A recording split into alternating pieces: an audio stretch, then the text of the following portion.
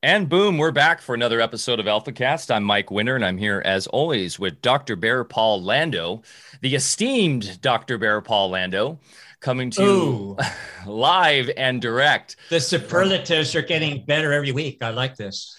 Well, I was on a podcast yesterday, and we were talking about. Well, I was thinking about while doing on this podcast, like we don't really have the Steiners and the Walter Russells and all these in this century right now, at least that I know of. And maybe you're not to blow you up too much, but maybe you and some of our other friends are the next level of those types of luminaries. So maybe that was too much of a stretch right now. Let's redact that. Let's Mandela that. But Or reincarnations. yeah, yeah. Um, that being said, today we have a wonderful guest. Tom Althouse is joining us today. I can't wait to get into this. For those that are new to AlphaCast, you can find out more about us at alphavedic.com, ALPHAVEDIC.com. And you can join our online community at t.me/Alpha Vedic. And we're also on Discord. I'm getting a little bit of, you guys hearing that? A little digital gremlin going on here in my audio. That's And because we have Tom on today. That seems to follow Tom around. yeah, he was having emails disappearing before we started the call. And sorry, guys, if I'm getting a little disturbance in the force there. But you can join us on Discord as well at discord.com or Discord, excuse me, alphavedic.com/. Discord, and we'll be getting off that platform as it seems they're censoring more and more. We will have everything going to alphavedic.com shortly as well. Besides, we'll keep Telegram going, and of course, developing Cordal more in our Q chat there with the Alphavedic presence on Cordal as we get more and more robust in decentralization and our sovereignty on these digital platforms. I'll be headed down south to talk at a Health Freedom for Humanity event this weekend. Looking forward to seeing a ton of Alphavedic peeps down there. So I'm taking off today to go meet up with Bryden and our fam down in Alpha Vedic SoCal land.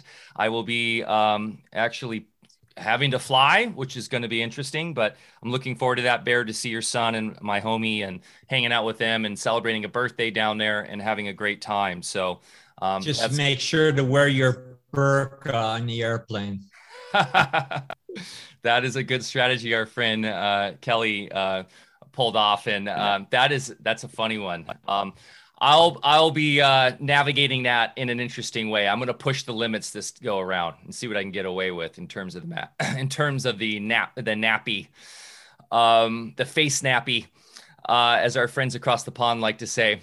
Okay, Tom is joining us today. Tom Althouse is joining us to substantiate his claim as the original writer of the Matrix franchise and how his work was stolen by the Dark Cabal. This is the journey of Thomas Park Althouse. He was a young writer in his 30s when he came up with a visionary movie idea. He knew right at the moment it was going to be called The Immortals. What he didn't know is that it would soon be stolen to become the Matrix movie franchise.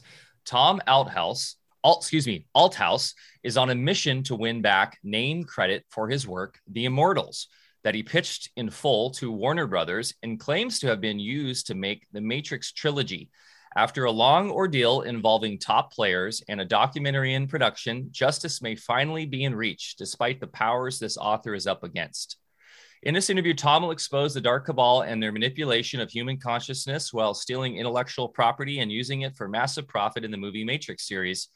Why do the elites in Hollywood, weird, government, and the church want to hide the truth about the Matrix? Tom is going to share his ongoing lawsuit against Warner Brothers and his claims to have been tricked and smeared for over a decade. The abuse he alleges to have endured resembles all too well the patterns familiar to those who dare to challenge those with immense power and connections. Will Tom bring down the Matrix and the Cabal? We'll let you decide who the real architect of the Matrix really is, but we'll guide the discussion in the deeper parallels between the Matrix movie and the world that most now perceive as real, as well as those we call the parasite class who have the inability to create on their own and thus must steal from those who are connected to source to even create anything on, because they can't create, right, Bear? They have to literally steal our loosh. But Bear, They are take it away. they're the Agent Andersons of our world here, of the matrix that we're all living in now. So sorry, Tom. Were you finished with that, Mike? Yeah, go ahead. Take it away. Okay.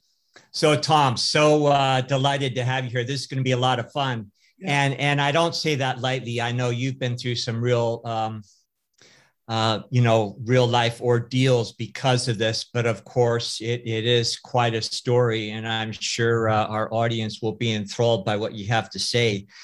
I'd like this to evolve, if we have time today, to, use it as a discussion into the parallels into, what we're living through now. And as Mike already said, we have this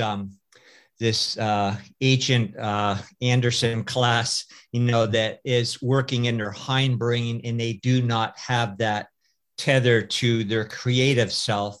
So they need to steal, intellectual property, patents, and all sorts of things from people in order to keep their machine going and then claim credit for it.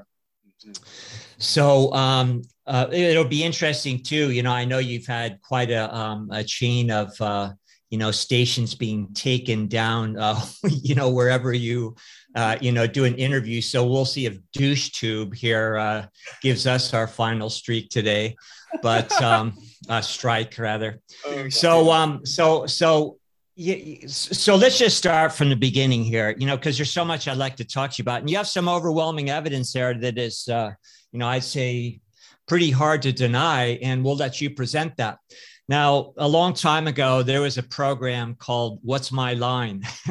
Yeah. And for the non-geriatrics in our audience that most assuredly don't remember that show, there would be usually a panel of 3 people that would make the same claim to some intellectual property or achievement, and they would present their case, and then the audience would make up their mind. So that's what we're going to do today. I have my own ideas, but it's up to you all out there to decide for yourself. Now, we have, of course, the Wachowski brothers, or are they sisters now? I'm not sure. They're they. And then we have... They're we don't know what they are. Forgive me, Wachowskis, if I mispronounce you. And I say that with all true sarcasm. Now, we also have Sophia Stewart, mm-hmm. who has a claim that she not only wrote The Matrix, but The Terminator all in one story. And now, Tom, you're here to make your case. So the floor is yours. If you could just... Yeah, the timeline and better, and how to start it off and lead us through the sequence of events. So I'm going to let you do that rather than try to lead with a question here. So if you could start from the beginning and take it away. And thanks again for being here. We really, really appreciate it.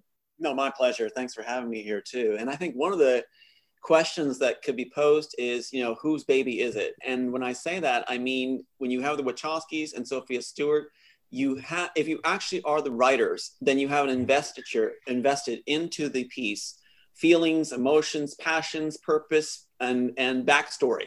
You have, where does these scenes come from? You have, why are they there? Why is the import? How does the story tie together? How does it flow? Where did it come from in your life? These things will not be answered by Sophia Stewart and the Wachowskis.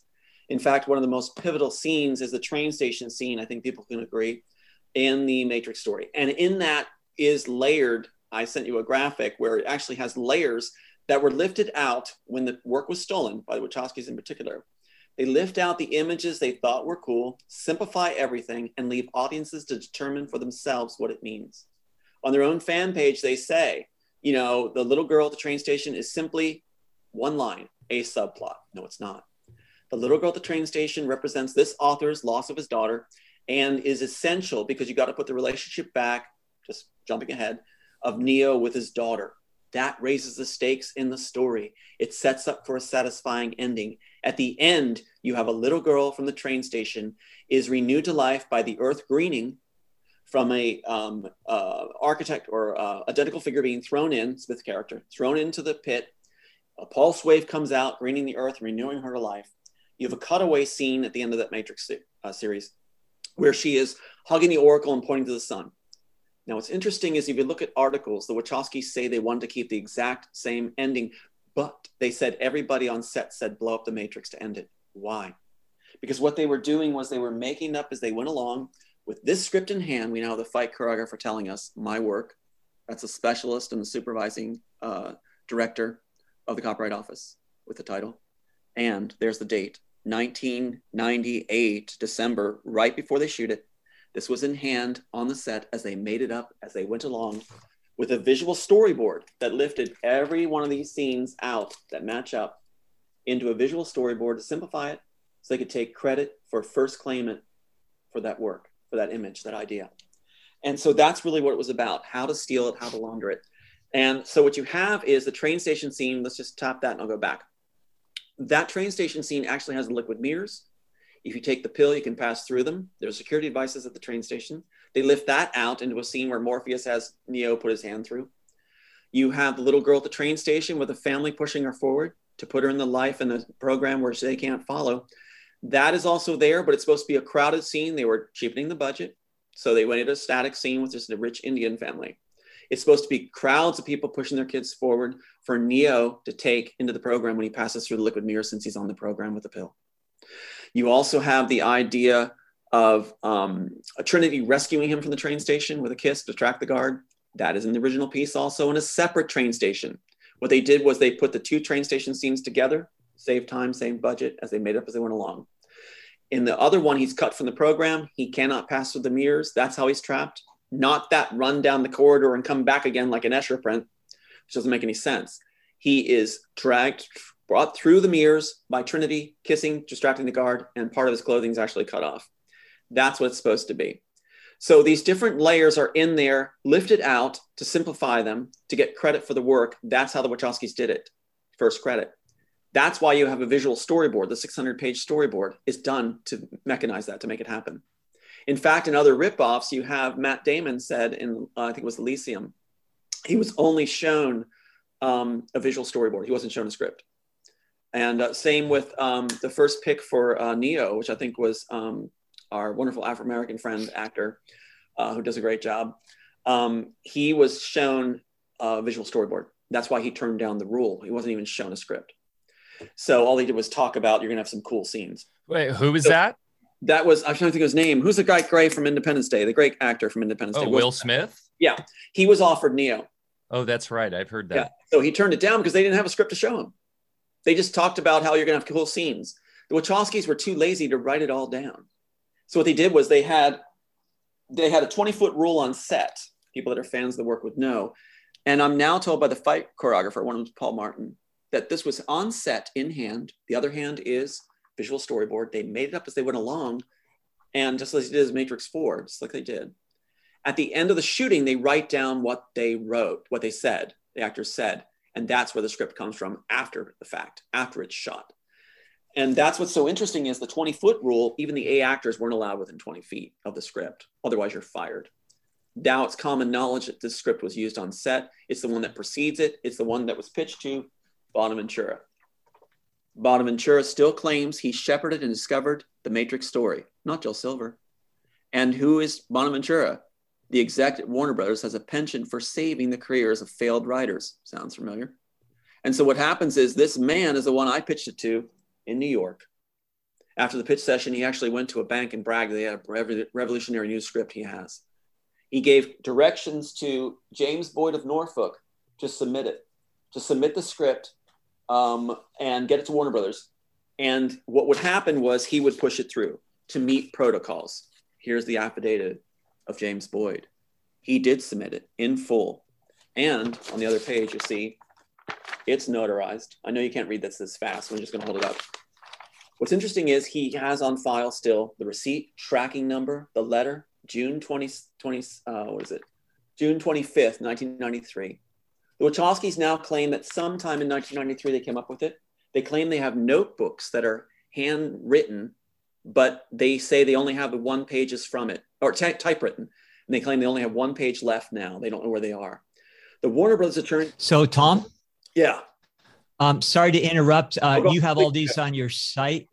Yeah. so that people can go, really study them. Could you maybe tell us what your site is, and then continue on? No, please do. And please interrupt anytime, because I'll get, there's a passion with me for this work, and I will get rolling. And it's like, to have a voice, I'm so grateful, because there's been so much interruption, so much sites being struck. They do not want this out, because this could turn the tables on the world. It could change things around, and they don't want their power transversing to somebody else. And I want to go deeper into that. What are the grand ramifications of this, besides just you're trying to claim your property, which is important as well? Yeah. But there are grander ramifications big time. It's like a purple wave that's going to change this world, wash away, invert the pyramid back up where the people on top should belong. And so the ones that actually should be on top. So what I want to say too is that anybody worth their salt is going to approach this with skepticism. They're going to go, no way. There's going to be plenty of shills. They're going to guide them and say, this is BS.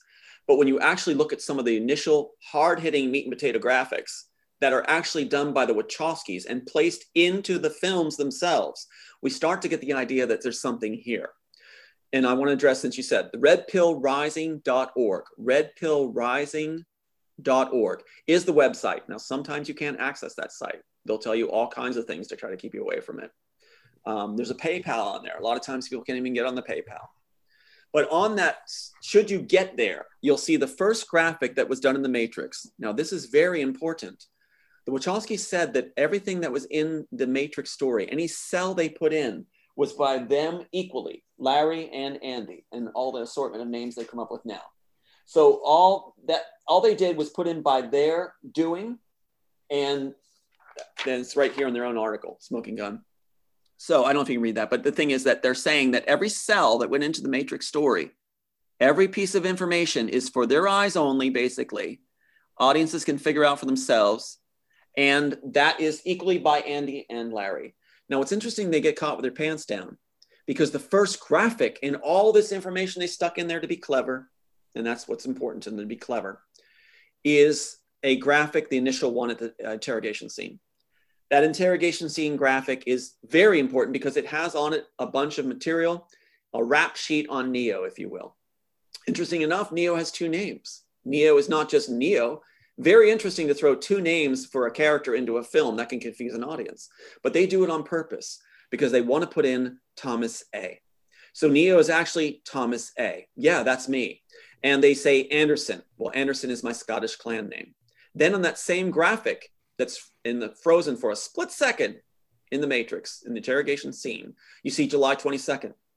What's interesting is, guys, July 22nd is what my birthday was listed on records in 1996.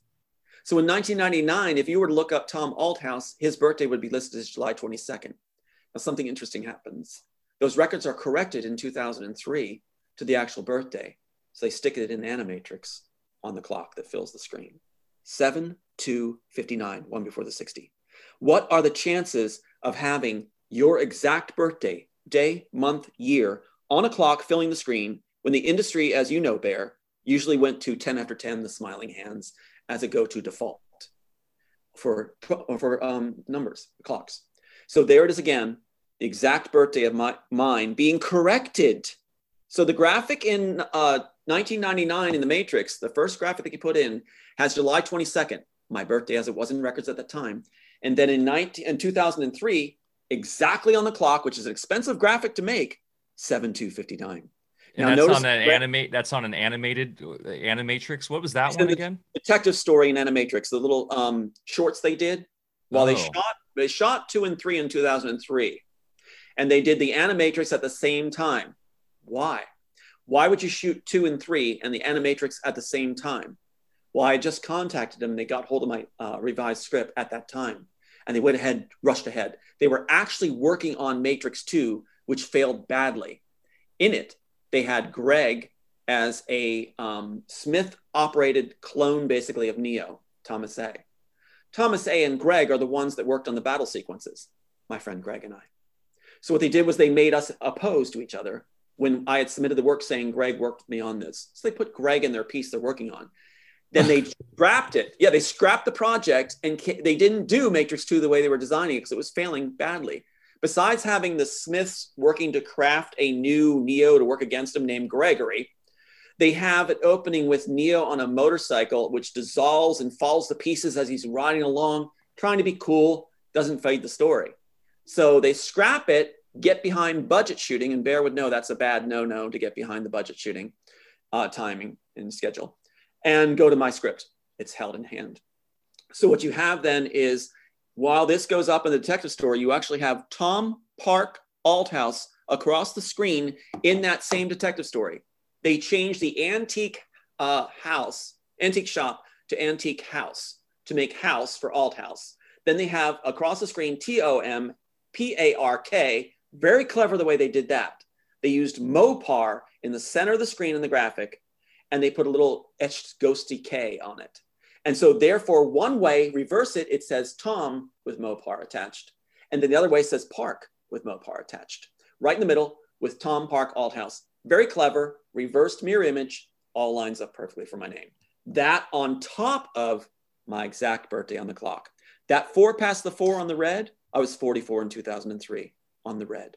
So this is are they just rubbing your face in it, or is this just their way of admitting the truth because they have to? That's a great question, Bear. Or is it dark magic? Yeah, exactly. I think you actually have that, Mike, and that's a great question, Bear, because what's going on is it's still left open. Now, I was contacted by a story department person, a man. He wanted to remain anonymous. I would never have known this was here, that the original Matrix graphic, that my birthday as it was in 1996 was there, my name and more that I'll go into in a second, was all there, unless he had called me and told me.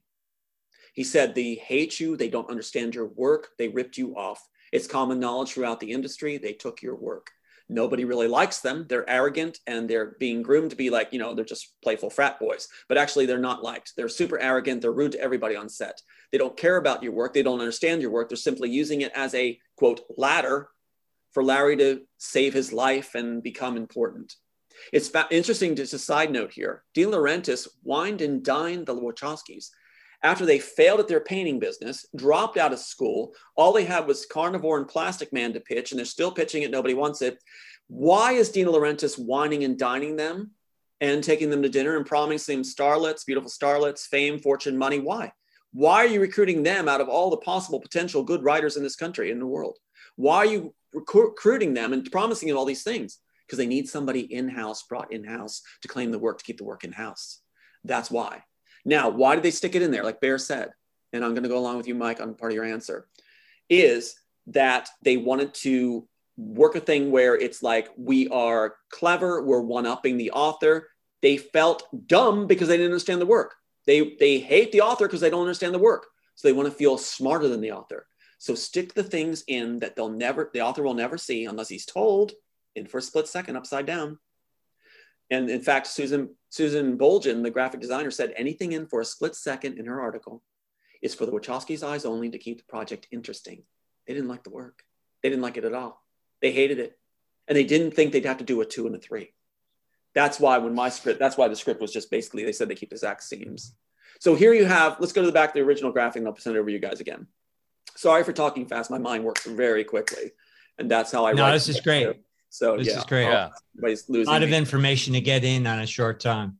Yeah, in my mind, that's how my mind works. Like boom, boom, boom, boom, boom, boom, fires off like a rocket. But not like, I know you guys understand that. Thank you. So what happened is in the original graphic, you have not only that July 22nd, which is very telling. They corrected later on the clock face. Like I said, just hold it up. They don't like this. So you have that, and you have my high school. What? My high school on top of it? Susanna Bolgen, who I said was the graphic designer, said they layer the information to get by. Why? To get by the story department. I'm sorry. Checks content, not story department. The clearance department. So the clearance department is actually part of the studios. You probably know, Bear, where they have to filter everything through. So to get by them and make their jokes stick, it was supposed to be a joke on me, right? And this is being put in before it's out. So they layer stuff. What they put in that's layered. My name, my Scottish clan name, my dad's name, John A. as Neo's dad. In the column, it says TA 4099. TA was 40 and 99. Larry was obsessed by the age. And something also really huge, my high school, Central West High. Why is Central West High Neo's junior high? See, that's tweaking it. It's supposed to be tweaked. That's not much of a tweak. So Central West High, my alma mater, that's my diploma right there. That's my diploma. Why is that Neo's? Why is that Neo's? You already stuck my name, my Scottish clan name, my birthday as it was wrong in the records at the time, my dad's name in the column TA 4099. Yeah, TA was 4099 in 99. Why go so far, Wachowskis? Because it's, as Susanna Bolton said, in for a split second upside down. And at that time, it was all videos at the time, VHS. No one can freeze frame that. If you look at the actual graphic, you only get a split second to freeze it, just like they said. Upside down gives a little more insurance, I guess. So that's what's going on. They stuck it in there. They rub it in the face. They're trying to be clever. They hate the work. It was only to save their career. What was Bonaventura's penchant? His penchant was to save the career of failed writers. What did the Wachowskis say in an article? And I'll say this, breath, and I'll pass it back to you for a moment. They said in an article in 95 that they were washed up as writers. They wouldn't be able to succeed. They'd have to pack their bags because they failed as writers in Hollywood. Then how the hell did they come with this 90? They claimed in 93 they created it. The screenplay for The Matrix, they held that back. They were given an audition piece after they failed at Assassins.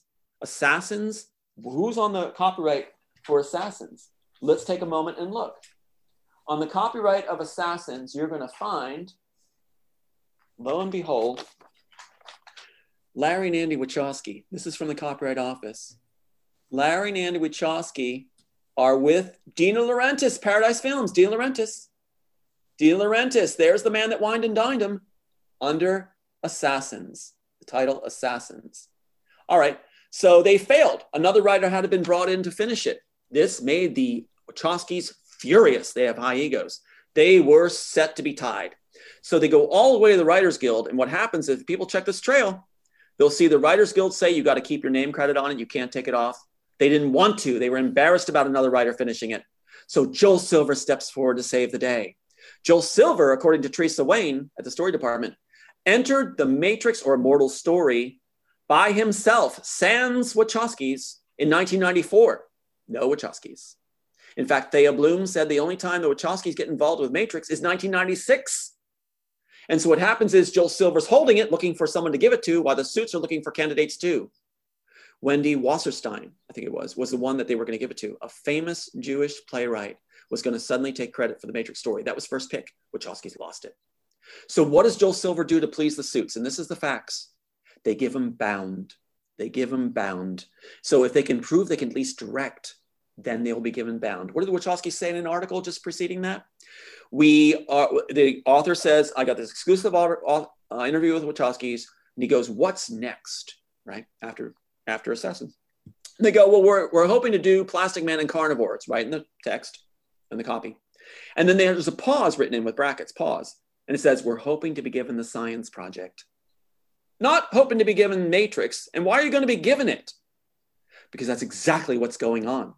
So Joel Silver gives them Bound to do as a what? Audition piece. Wachowski's trying to backtrack on that now. Audition piece. I think fans know that very well. Who's the lead character's name? Mike, you might like this. Who's the lead character's name representing Larry in Bound? Violet. Well, that doesn't raise hairs yet. What is Bound again? Bound is about two girls that are going to get naked over a bottle of gin that are tied up or something. Yeah, tied up and fight and whatever and have sexual relations. Basically, is the Wachowski's brilliant minds. If you look at the thing on Bound on YouTube, you'll see Bound interview Bound or talks by Wachowski's on YouTube. Watch them talk. They go like this. Well, we thought that we would have a sexy protagonist. And people wanted to tell us what to do, basically, as they're saying. They go like, we have a symbiotic relationship, Andy and I. That's how they talk. What are they? Are they even human? Yeah. I don't even know. I don't even know. Seriously. And so what happens is they do Bound, but I'm telling you, Mike, get this, and Bear too. The name Violet for the main character is important because that's my grandmother's name, Violet. So the thing is, they just keep hammering it home, don't they? Egg in the face, egg in the face. So here you have, let's follow this thread real quick and I'll pass it over. We have Dino Laurentiis clearly there, Paradise Films, his company, Wachowski's on Assassins. Now what happens with my title? Well, take a look. When it comes to my title, where's the piece? You have a piece here. I can't find the sheet right now. The sheet, where is it? Where you have De Laurentiis listed on the Immortals title without, I can't find the sheet right now, but here's a second copy. He changed his name off it when I came forward in 1996 to submit again. You have Immortals title under different players. Now, initially, just before this one, it's De Laurentiis, Paradise Films, sans Wachowskis, no Wachowskis, just him. And so that's really, really important that they put it under De Laurentiis, my actual title. Then what happens is, sorry, I couldn't find that sheet. It's on my site, the redpillrising.org, that actual sheet with De Laurentiis and Paradise Films and De Laurentiis Pictures under Immortals title. Then you have him switch from Immortals under Immortals title. You have him switch off when I've come forward and resubmitted to the biggest investment firms in our world. So the question, Mike and Bear, is why would investment firms claim creative content? Why would they claim they created content? Well, if investment firms are savvy enough to write film screenplays that are blockbusters, they've got it made. Not only have they written great work, they can now send it out to anybody. Anybody who wants to take a take on it can get a lot of money from them that are going to owe them back for. So the people that are going to steal it feel safe to take it because the investment firms claim ownership and creation. And the investment firms make a profit every time they give it out to be stolen. So it's a racket. Investment firms don't create content. They don't. And that's what's on that copyright. And if you'll notice, on that copyright, there's no body of work, just my title. And under it, subtitles, 346 plus the Army of Darkness, which they wanted most forward. So what you have is slots created at the Copyright Office under all these bogus titles, which the Wachowskis were supposed to pick one of them when they were given the green light for the work. And they did not, because they wanted to slap the face of Warner Brothers for bringing other writers in to finish Assassins. So they don't take a title off those 347 options, which means now Warner Brothers butts in the wind. Now we can track them because there is no copyright on the Matrix title. Warner Brothers wouldn't let that happen because they didn't take off the list that they had copyrighted, which you can't copyright titles, but they did. See how big it gets? Do you see how big it gets? Yeah. Okay, there's a lot of information coming at us, right, Tom? I want to slow it down a little bit if we can, so we can really kind of take it all in because I love it. It's the fast firing here of info, but to step back a little bit to all of the little teasers they put in related to your life and your name and everything. Could it be that this is kind of what in their twisted rules of their karmic rules that they have to put this out? We talk about this a lot with, what they use films for is to put out these little reality breakdowns and how they're manipulating us and how we are, I guess in their minds, opting in a weird way by engaging in it and accepting it. And it's kind of like Bear and I have talked about this a lot. It's kind of like their karmic rules they have to live by or that we all have to live by. You think that might have something to do a little bit with that and trying to, I guess, substantiate their own stealing of your information? They think, well, we're giving you credit in our weird way by putting all your name and information in there. I don't know. I'm just thinking in terms of how the magic works, Bear. What do you think? Yeah, it's also their get out of karma free card, I think. Yeah. Which is what you just said, I know. Yeah. And I'll give you a short response too. We'll do an interplay now instead of me just taking the floor because I want to hear your guys' thoughts too. It's like, also it's a one-up on Warner Brothers. It's a one-up. And you're right about the karmic card and everything else and they want to have power over the source. They want to have power over the source. So they take control of the source by being more clever than the source. And so they would do that. They name it and claim it. Basically, I think is part of this deal too. Like you said, the magic wielding. And also they want to have one up on Warner Brothers. Warner Brothers did the worst thing. They're never going to forget it by bringing another writer in to finish Assassins that they had to go on on the articles and say, we failed as writers. For them to say that with the egos that are size of Manhattan they had to be quite upset to go that far, to publicly say that we failed as writers and have to pack our bags unless we're given something to direct. They're trying to force the hands of Warner Brothers. To have that information in there, they have a one-up on Warner Brothers. If you, Warner Brothers, screw us again, we will let it be known that the author's information's all through here. Yeah. That you did it, you made us do this. It's your fault. It's your fault. I think we could stretch it that far that there's sort of a, we got a one-up on you guys play. But Warner Brothers did a one-up on them. You got to become transgender. Andy did not want to become a transgender. He did not. But that's the price you're going to pay, Andy. If you're getting all these rewards, beautiful women, money, and as Dino De Laurentiis promised over his dinner, then you're going to pay a price too for not behaving yourself and lashing out when we had to bring another writer in because you guys were so bad at writing. Wow. So This is a fascinating topic. I mean, this is in itself an entire podcast, is talking about the pushing of the trans agenda, because of course that directly links into transhumanism, which we know is the goal to move us into this digital AI realm and away from spirit, disconnect us from spirit. That's what we're all talking about here. The creative ability of spirit to do what we're meant to do here, and how they have disconnected from that. So they want us all to be in that same prison. And so look at what's happening. They literally went transgender. It's both. Like, how weird is that? Two brothers are both trans. And I was just looking at pictures of them on IMDb, and good God, good God, what is going on there? This is wacky world. Talk about clown world, Bear.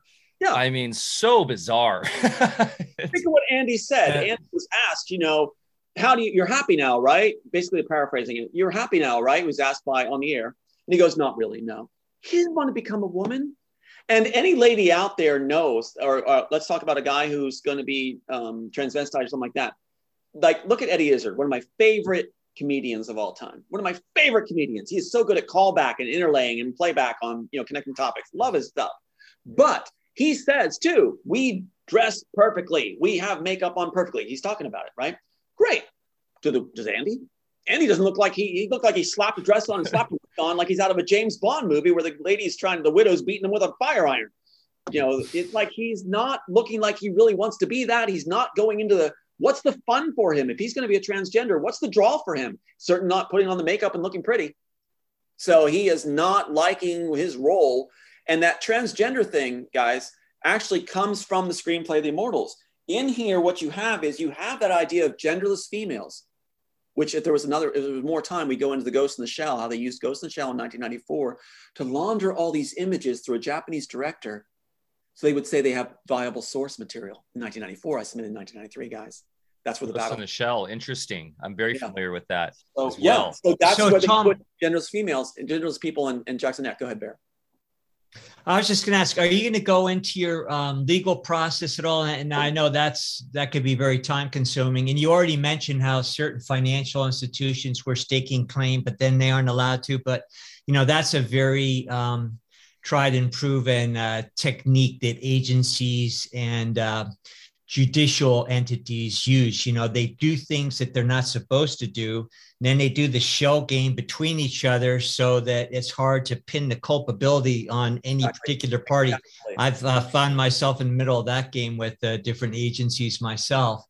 And but anyway, if you could just maybe share a little bit of your deal with that. Can I say one great comment here about the makeup, EW in the chat. Makeup is toxins. It's punishment. Your pores can't breathe. It's like cellular nappies. It's like Goldfinger, or I think it was Goldfinger. Yeah, that's a great point. It's like they are flogging themselves with their own occult misery. That's right. And I did find the sheet, by the way, not to digress. I just want to show you. Here's the Immortals title. Remember Dino De Laurentiis, Paradise Films with the Wachowskis on Assassins? There's my title, The Immortals. There's all the subtitles to create slots in the Copyright Office. The Wachowskis are supposed to choose one if they're selected. Look who's under it. Dino De Laurentiis, Paradise Films, Dino De Laurentiis Pictures, and the investment firm. So that then changes to just the investment firms. But there it is right there. What could be more telling? The Immortals title, all the subtitles, no body of work, just titles under the man who's going to rip it off. So that shows us that Dino De Laurentiis wasn't sure if the Wachowskis were going to be picked at that time. That's 1995, 96.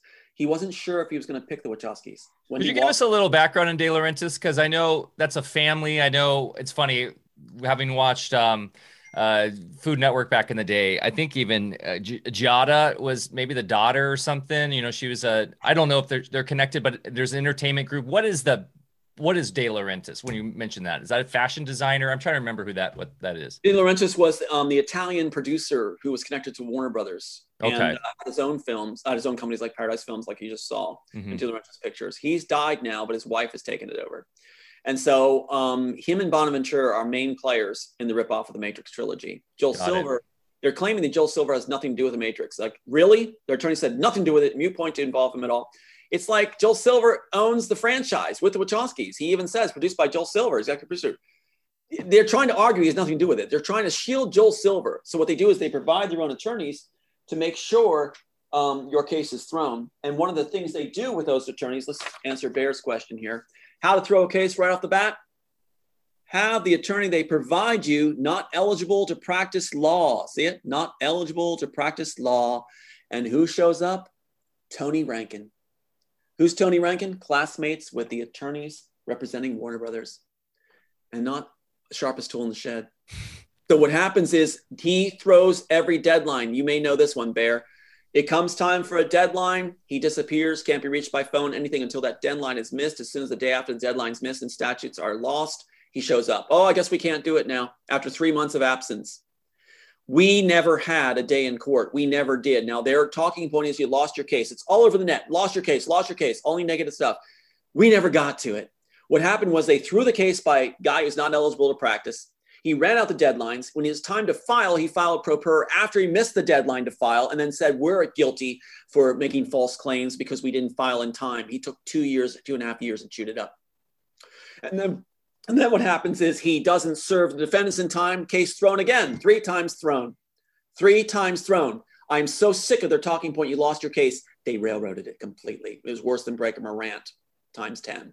So what you have then is after he throws it, get this, after he throws the case, doesn't serve the defendants, I say I need to talk to the judge. You will not talk to the judge. You will not talk to the judge is the response. Now get this. They stipulate that Rankin, Tony Rankin, can file my case. It's already thrown. That the defendants agree. Their attorneys say you can stipulate. Why would you stipulate that you can file the case when you just already won through illegitimate means? Why? Right, Bear? Why? So they stipulate. And who is it that reinstates Rankin's license since it's been unlicensed since 1982? He had the audacity to send an email on the day he filed. Past the deadline, it's too late anyway, saying, oh, I forgot, I'll have to tell you something. Then he sends an email, which we have, that says, oh, I forgot my license was expired. What?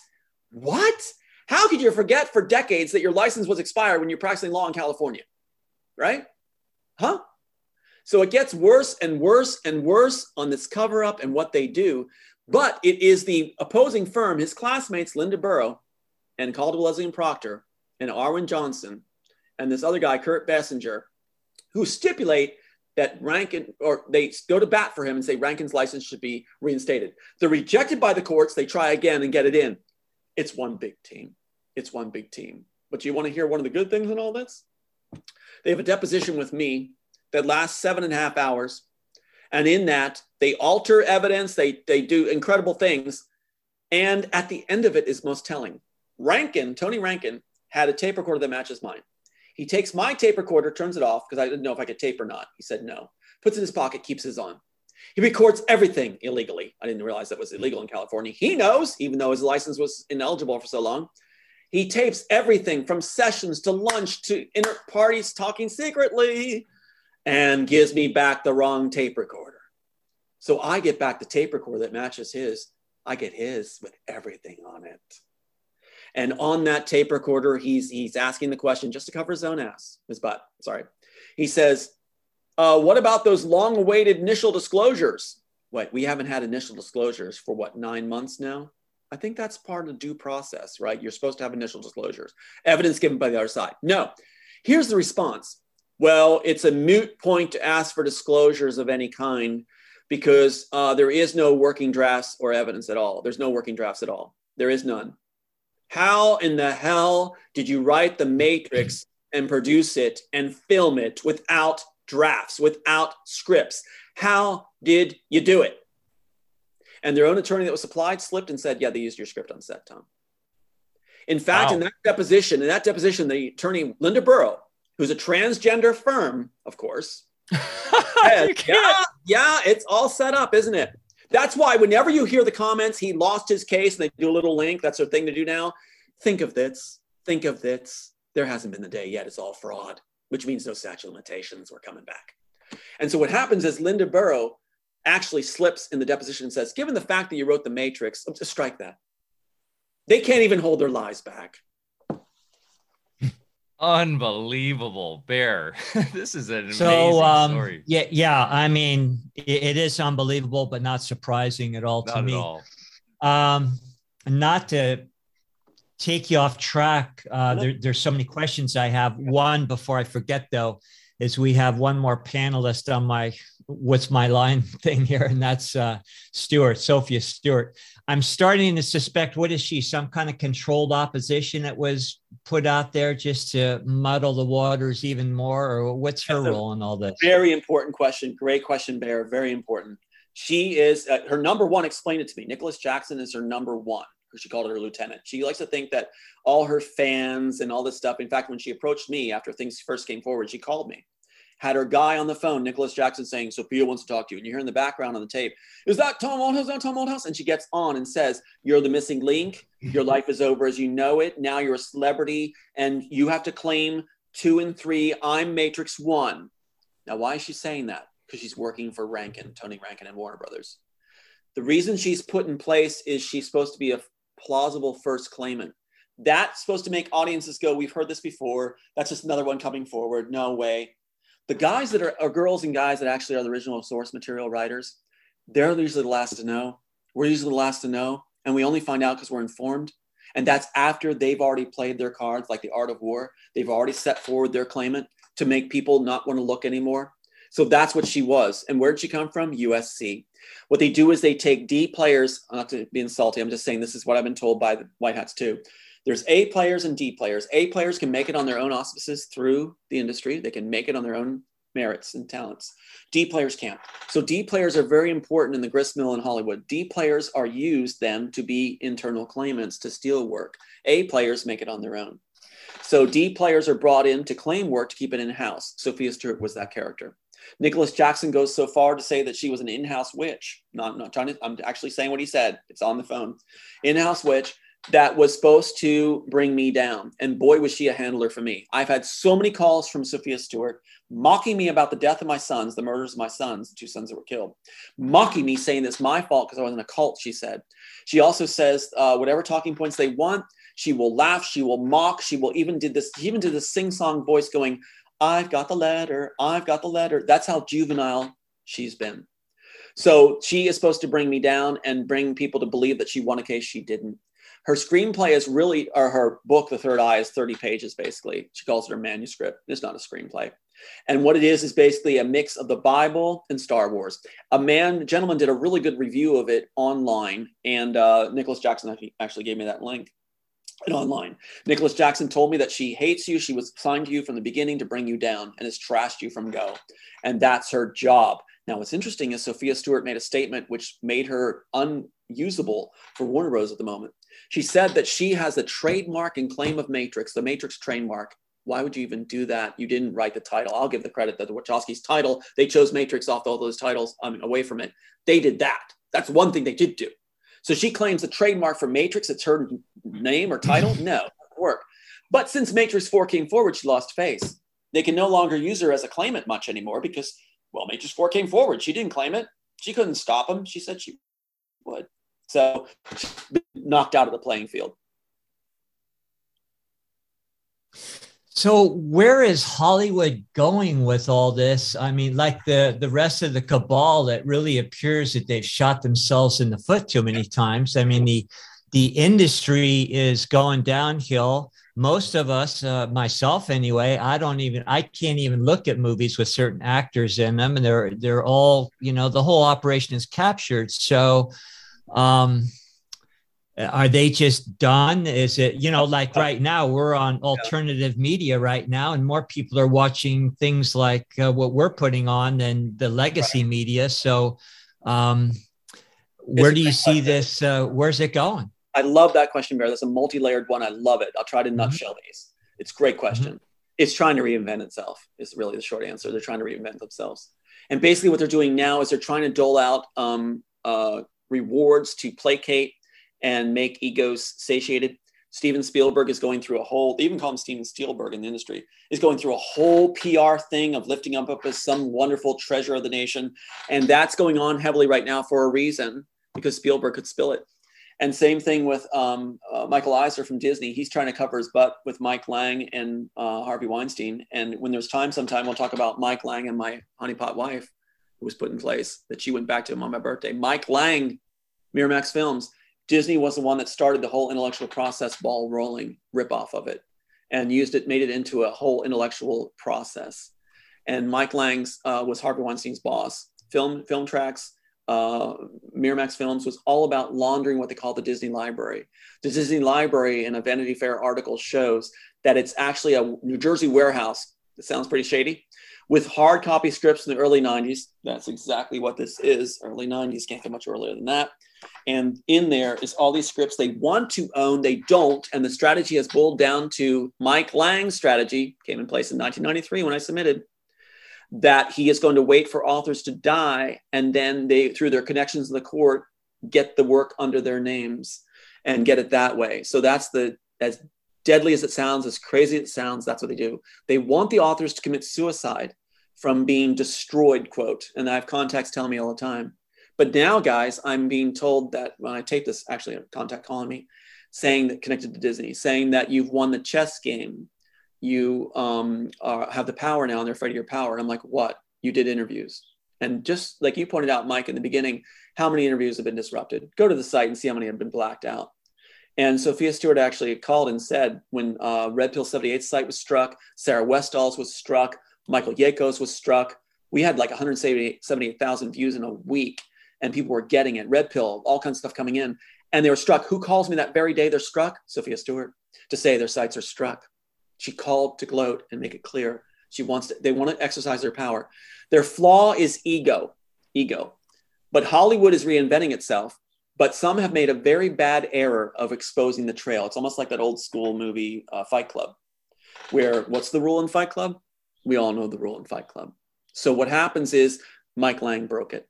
Mike Lang took the honeypot wife to his place on my birthday, sent an email, and we have the email with a shaving kit on a bed and the big L outside Lang's on Howard on Spokane, Washington Playground in Hollywood, saying, Becca, move in with me for 60 days, ? And she did. She left her son, left me, and went to Mike Lang, called his assets back in for instant success in Spokane, Washington. When was this, Tom? That was in 2016.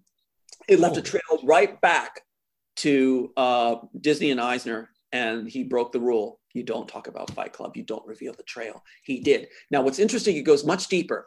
Mike Lang has a double. So I'm not saying cloned. I'm saying Mike Lang has a Mike Lang connected to Disney. Reality is stranger than fiction, I'll tell you this. It is. They want to craft. They're bored. What really comes down to, they're bored. They want to stimulate their lives. They want to make life more interesting. So they latch on to certain parties that are actually creative to make that happen. Throw us, as they say, throw us into our own films. They are trying to play God and goddess. And that's what they do.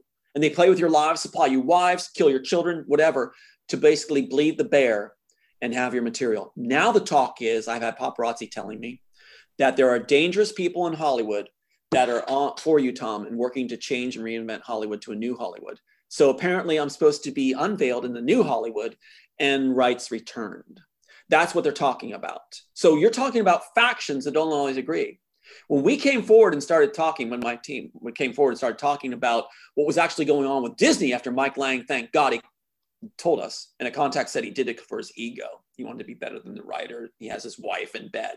Big deal. Take her, put a bag on her head. You can have her. But the thing is that the reason they're doing that is ego. It sends the trail back. Then Disney had to do a clearinghouse thing. Fox got nervous. MGM got nervous. Everybody got nervous all of a sudden. You'll start to see a slew of sellout back to the mothership, Disney, who started all this intellectual property stuff. You can almost hear them at the boardroom going, it's going to be okay. It'll be all right. They'll never get away with it. They'll never be able to do anything about it. And if they sue, we'll just settle with them and it'll be fine if they survive our gauntlet of hell. But the thing is that actually, and they call that good business, actually the transactions were so quick. Like I think it was MGM or it was Fox or whatever, sold out to Disney, back to Disney for like a 10-minute transaction. Half was cash, half was credit.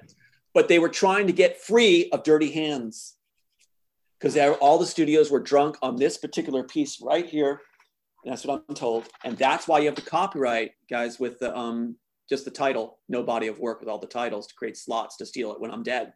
I didn't die. I've been hauled off many times on 302s, which is suspected of going to commit mass murder, right? And you just have to be suspected. Now, let me entertain you a moment with this and I'll send it back over to you guys. Do you guys have share screen? I can give you ability to share screen. You want to see this. You want to see this. I think Bear will like this too. And I think one thing too we should get into is, well, one, how long have you been at this fight? Since 1999? I would call it more like how I've been trying to survive and keep my last son alive. Fight, it's more like I was on a soccer field tied to the stake without allowed to play and they're blowing the whistle and scoring balls because I'm not allowed to even move a muscle. So it's more like you're in Afghanistan, you're buried to your head in the ground and they're throwing rocks at you. Right and left. It's Smith versus Smith. And so what's going to happen is the fight's coming. The fight's coming. The documentary is going to open that door. But I want to show you this graphic, though. I think you're going to like this. I want to show you something where Spielberg is the main player in this with Disney. Spielberg and Disney. That's why they're giving. Well, we know Spielberg has the creepiest ties to, I'll say it, pedo stuff. He always has young boys featured in his screenplays. The whole thing with Indiana Jones and the insiders pre-chat production chats that came out, the production notes where they're talking about Indy is actually with the love interest there. You know, she was supposed to be really underage when he first takes advantage of her, and then he comes back and she's like, "I can't believe you came back. What you did to me." And then they had production notes where they make Indiana Jones a pedophile. Right. I mean, this is some creepy stuff. And my kid used to love, because he wants to be a film director and he's going to be part of the new system. And he's only 8 and he loves film and he loved all the Spielberg movies. And he knows about not the darkness of it, but he knows Spielberg's a weirdo now. And he's kind of awakened to that. Spielberg's directly related to my family in a sense, tied, because his main man is Ben Burtt, right? If you look at the credits for anything from you name it, it's Ben Burtt gets top billing. Ben Burtt. Ben Burtt is the cousin of my rotten brother's, wife. So he's directly related. And what happens is he actually gets Disney contracts. The only contracts my brother gets as an architect is Disney ones, the Sheraton, low bone ones, low throw bone ones from Disney World. And then he actually has listed as best friend, senior writer for Warner Brothers. My brother is so sold out. He wants me dead. And he has made that nothing hidden about that. And so you have this whole situation where FBI is involved with my sister. Brian Fitzpatrick is a FBI congressman, lifelong FBI and a congressman. He just happened to come from Wilshire Boulevard in California out to Pennsylvania to handle my sister. And my sister got turned and now my brother and my sister are trying to finish us off. It's unbelievable. It's unbelievable how deep this goes. My dad was just killed, starved to death by my sister as there's POA. Begging her to let him go out of this hospice care when there's nothing wrong with him. My mom losing it. So yeah, it's how deep it goes. With the family members involved, is this some kind of MK Ultra going on, or how is everybody getting turned here? Rewards and honors. I have a contact with Disney actually on tape saying your sister went for rewards and threats. And that's what it is. I mean, she gets black tie dinners, trips to the Caribbean, same place that Trudeau went. You got her going to London. She's an unlicensed elementary school counselor, and yet she's got this. She had a mansion, maid service. She got to trips, CNN appearances owned by Warner Brothers. Jimmy Fallon's show, black tie dinners, trips, you name it. President of Psych People in Pennsylvania, she's not licensed. Top person in Psych person in Pennsylvania, not licensed. And with Fitzpatrick all the time. So Brian Fitzpatrick's used up and is in this Ukraine situation too. So anyway, that's how deep this goes. It is Disney with Spielberg really at the top calling the shots of what's happening in all this horror. They didn't want that to be known, but Mike Lang, thank God, shed the light on it. With why? I asked the same contact. Why did he do it? His ego. That's why he took Becca to bed. Now, if you go down, it gets even better. Pat Robertson that was involved in all this stuff, religious right, connected to Disney. He actually had a restaurant opened in Virginia Beach, his area, called My Becca after this was done, after the honeypot was left. That's how stupid they are. But yeah, if I can go to this graphic, let me show you guys this graphic. Can you share screen? Yeah, you should be able to share now. All right, let me go to share screen. I think you're going to enjoy this. Okay, desktop share. Okay, can you see my screen? Yes. Okay, here we go. Here's Spielberg. All right, this is from Minority Report. I'm going to pull up 2 here. Minority Report. Okay, Minority Report is done, I think, in 2002, if I'm not mistaken. Now, remember that name? And that was from Philip K. Dick. Yeah, but it's Spielberg's job. Yeah, but I'm just saying that the source material was Philip K. Dick, right? Okay, very good. So, well, look at this headline here. This is, of course, a split second, right, guys? A split second. Can you see what that says in the split second? And I'll explain what it means. Spielberg puts this graphic in the film. Now, what is the film about? Tom Cruise plays this character, right? Dealing with pre-crime, right? And so if you're going to commit a pre-crime, you're hauled off like a 302 and put in stasis, correct? Mm-hmm. So what happens is Tom Cruise's character is what? Captain John Anderton. Thank you, Spielberg. Captain is my dad's rank in the Navy. John is his name. Anderton is our Scottish clan name changed with a T from Anderson. Way to go, Spielberg. And what is going on here? Why is Tom Cruise going to be put away in stasis on pre-crime? Because his son has been murdered. What's his son's name? Sean. What was my son's name that was killed after this was put out? Sean. So there's my dad's name and rank. Our Scottish clan name tweaked. Sean, the son who is killed.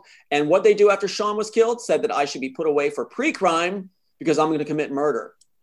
Does it get any clearer than that?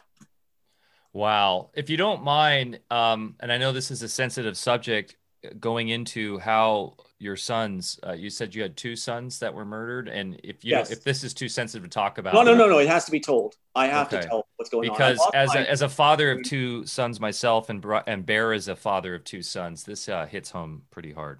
Okay, let me stop share. All right. No, I have to talk about it. Now, the other side uses talking points, right? They harass, they belittle, they use shills to come in. And that's what we said Sophia Stewart is.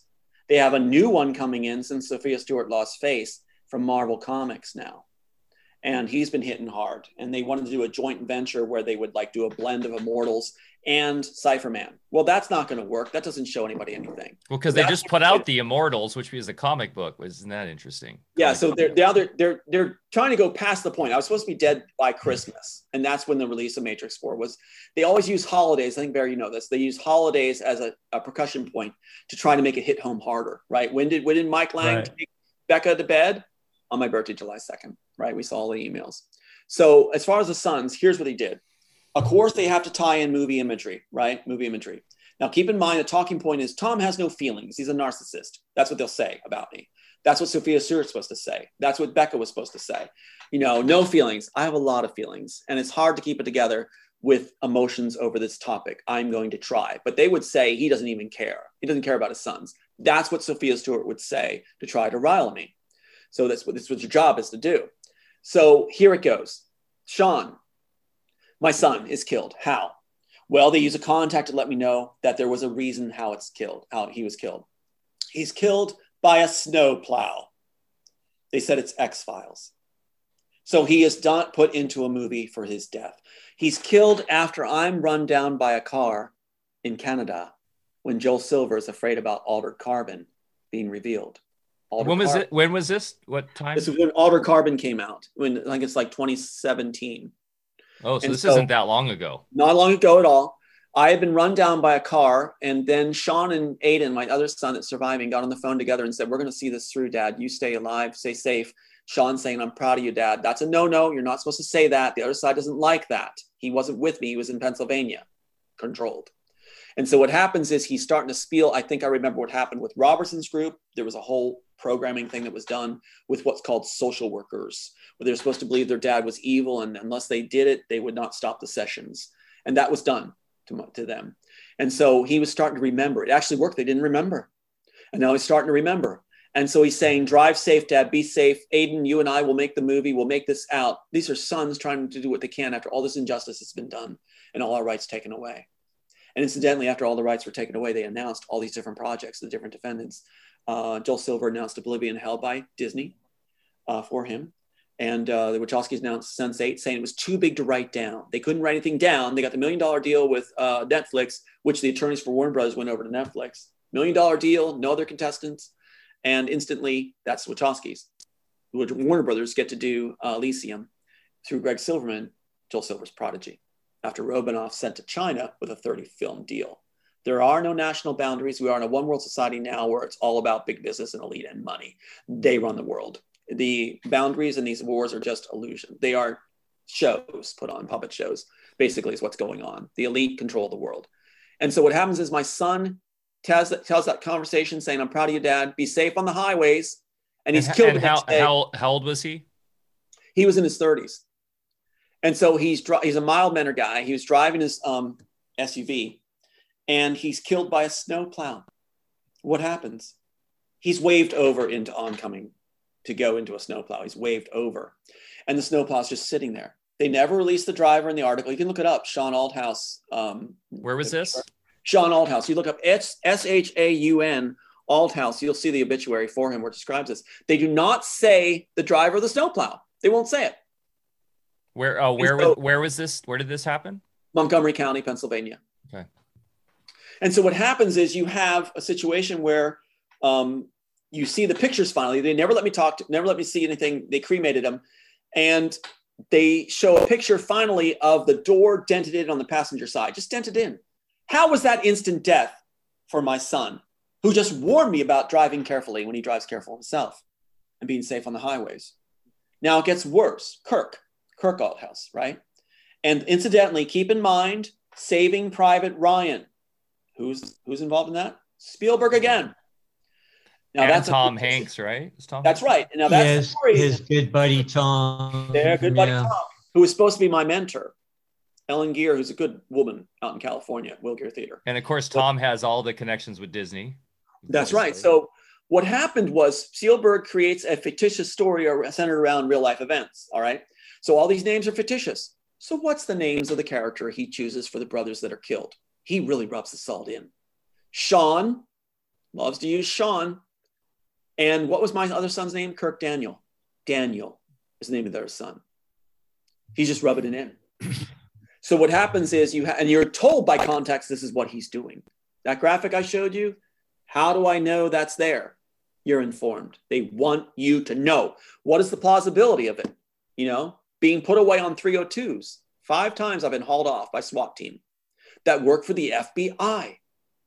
So what happens is it's the FBI, Brian Fitzpatrick, FBI, lifelong FBI operative, congressman handling the sister.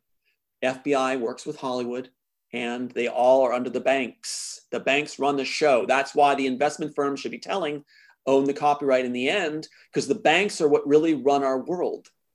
And what's interesting about the banks is they bet on the winning player, and they will change horses if those winning players look better than the others and start to take the lead. Therefore, the other side is desperate right now that the banks want to bet on me and others with me because I'm making too much sense and the evidence is too clear and they're starting to jump out of windows. So the thing is that really the real power is banks, FBI, Hollywood. And so what you got is, Bank of England and also American Federal Reserve, things like that, all these players, and then you get into mafias and things like that. That's what runs our country, sadly enough.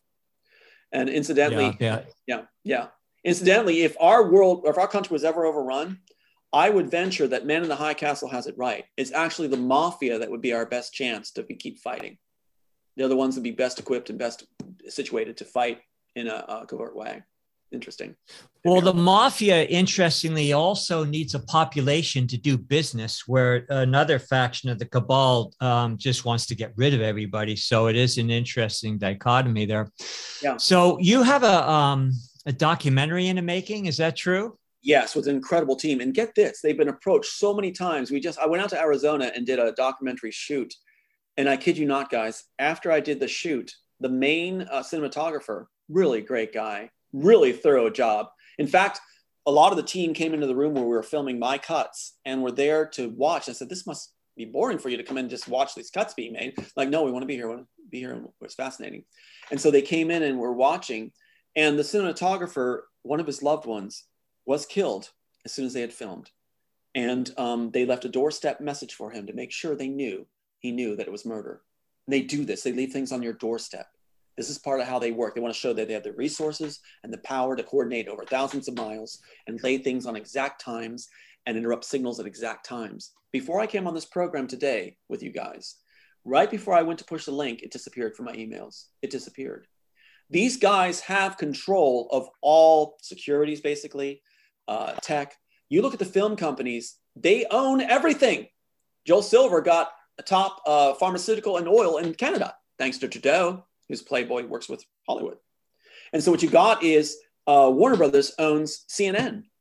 They own all kinds of things, from you name it, from investments to securities to you name it. Disney owns ABC and ABC News.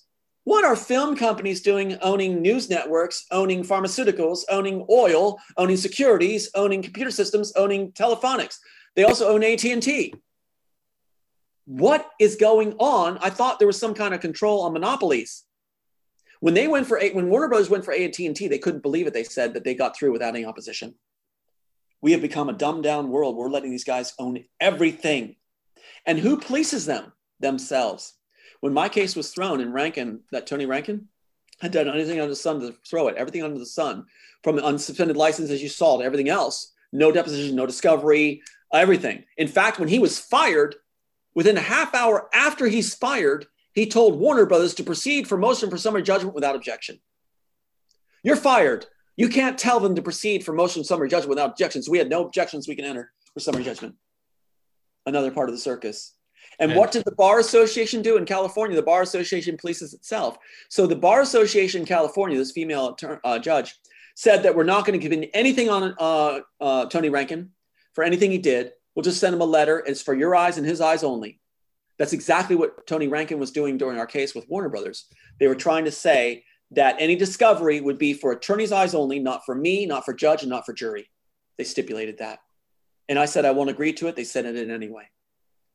It's a circus. Wait till you see how just that breaks down. Well, the Bar Association goes back to the Crown in the UK, and they're all corporations. They're all corporations, right? And they're all dead, living dead, that are all go back to BlackRock and Vanguard and the dark, Jesuit order, all this stuff. It's like 12 people at the top. That's right. It's all. Yeah. But this is the thing I wanted to say, Tom. This is, I know the chat's going off, and this is an amazing story, and you have really been put through the ringer, and I just want to give you mad props for it. This is a spiritual, in the end, this is a spiritual war. This is and we've understood coming out and doing our show what we're Bear's put his head on the chopping block a lot with his career as a bioterrain practitioner, and really what I always focus on every morning is putting a sphere of protection from, and Bear and I have our own, spiritual practice in about this, but we really believe if you're tapped in the right mentality and the right spiritual flow, you will be protected. We had David Icke on last Monday. I believe that man has been protected for decades. And that being so, the other strategy that I really think is key now is going into the private, is not interplaying with any of their nonsense. Yeah. Anything to do with Hollywood, anything to do with the banks, anything to do with those corporations. We do it ourselves in our own realm, and we are completely out of the scope of them. Yes, that's the answer. That's the answer. I didn't even talk about. Well, I was just going to say the real life matrix it's a mental plane, and it was always foretold that the final battle would be on the mental plane. So we're entrapped in a mental matrix. But this other predator class, they do not have the ability anymore to access the heart, which animates the entire matrix in the first place, their whole mental construct. So they need us for the energy, for the engine, for their whole construct. Right. So what we're finding out, a lot of us right now, is if we are the engine, if we withdraw ourselves from that, just as Mike is saying, we're in the process now of teaching people how to stay in the private, not go into that mental fiction. And, they're a done deal. People like yourself that are exposing through, horrible ordeals that you've had to endure. It is nevertheless, I think on another level, you've agreed probably to, play this role in order to start red pilling more of the population so that we can withdraw our energy, and this whole thing will have no ability to animate itself anymore. So, just maybe that's a good segue as far as where you see this is going, what timeline we're on. Of course, right now they're trying to drag us into World War III. I thought, they're really not going to try to do that. It's just another distraction in the storyline. But, yesterday, somebody makes a I'm talking in code here because we'll get struck off of douche tube, if I say too much. But, somebody makes an impassioned speech to Congress, and now Republican, Democrat, everybody's on board to send missiles and planes. And so it's just like this really cheesy Hollywood production that only the dumbest of the dumb don't see through anymore. So I'm hoping that they're on their last legs right now. What do you think? Well, I can tell you there's so many layers to this. There's so many different things. Like you hit red pill. What is red pill and blue pill? Where does it come from? And that kind of thing. This is a big topic. I think might blow your mind. Also, what's happening with this war stuff and what is the real agenda? What's actually happening? Big topic. I'd like to answer that. Also, the idea of the screenplay, like they say they're putting us in my own movie. They didn't create the material, but they want the source material. So that's why they've courted me and stabbed me and courted me and stabbed me at the same time. And now they say the real life story that I have is bigger than Matrix itself. And so they want to own me at the same time. So I'm put into a push-pull-me situation where it's either I forsake the public and people that are true warriors like yourselves, or I go and keep my last son safe and take the offers that are big offers. And it's like they want to own source material. They didn't come up with the concept. I did. And the thing is that I have a copyright improvement and everything else. And they were going to take that copyright out of the office and mix it in for 8 pages of scribbled notes. Quote, 8-page scribbled notes. Those things you saw with those entries that they can put into the Copyright Office with titles only, no body of work. Those same players can be the ones that take this body of work out of a slot and put in 8 pages of scribbled notes. Game over. They didn't succeed because they learned to be bragging and had me jump on that. As far as our country right now, what's going to happen? As far as I know, it's like that old film Baron von Munchausen or whatever it was. They have already agreed on what the outcome's going to be, who's going to get what, and what the players are going to do.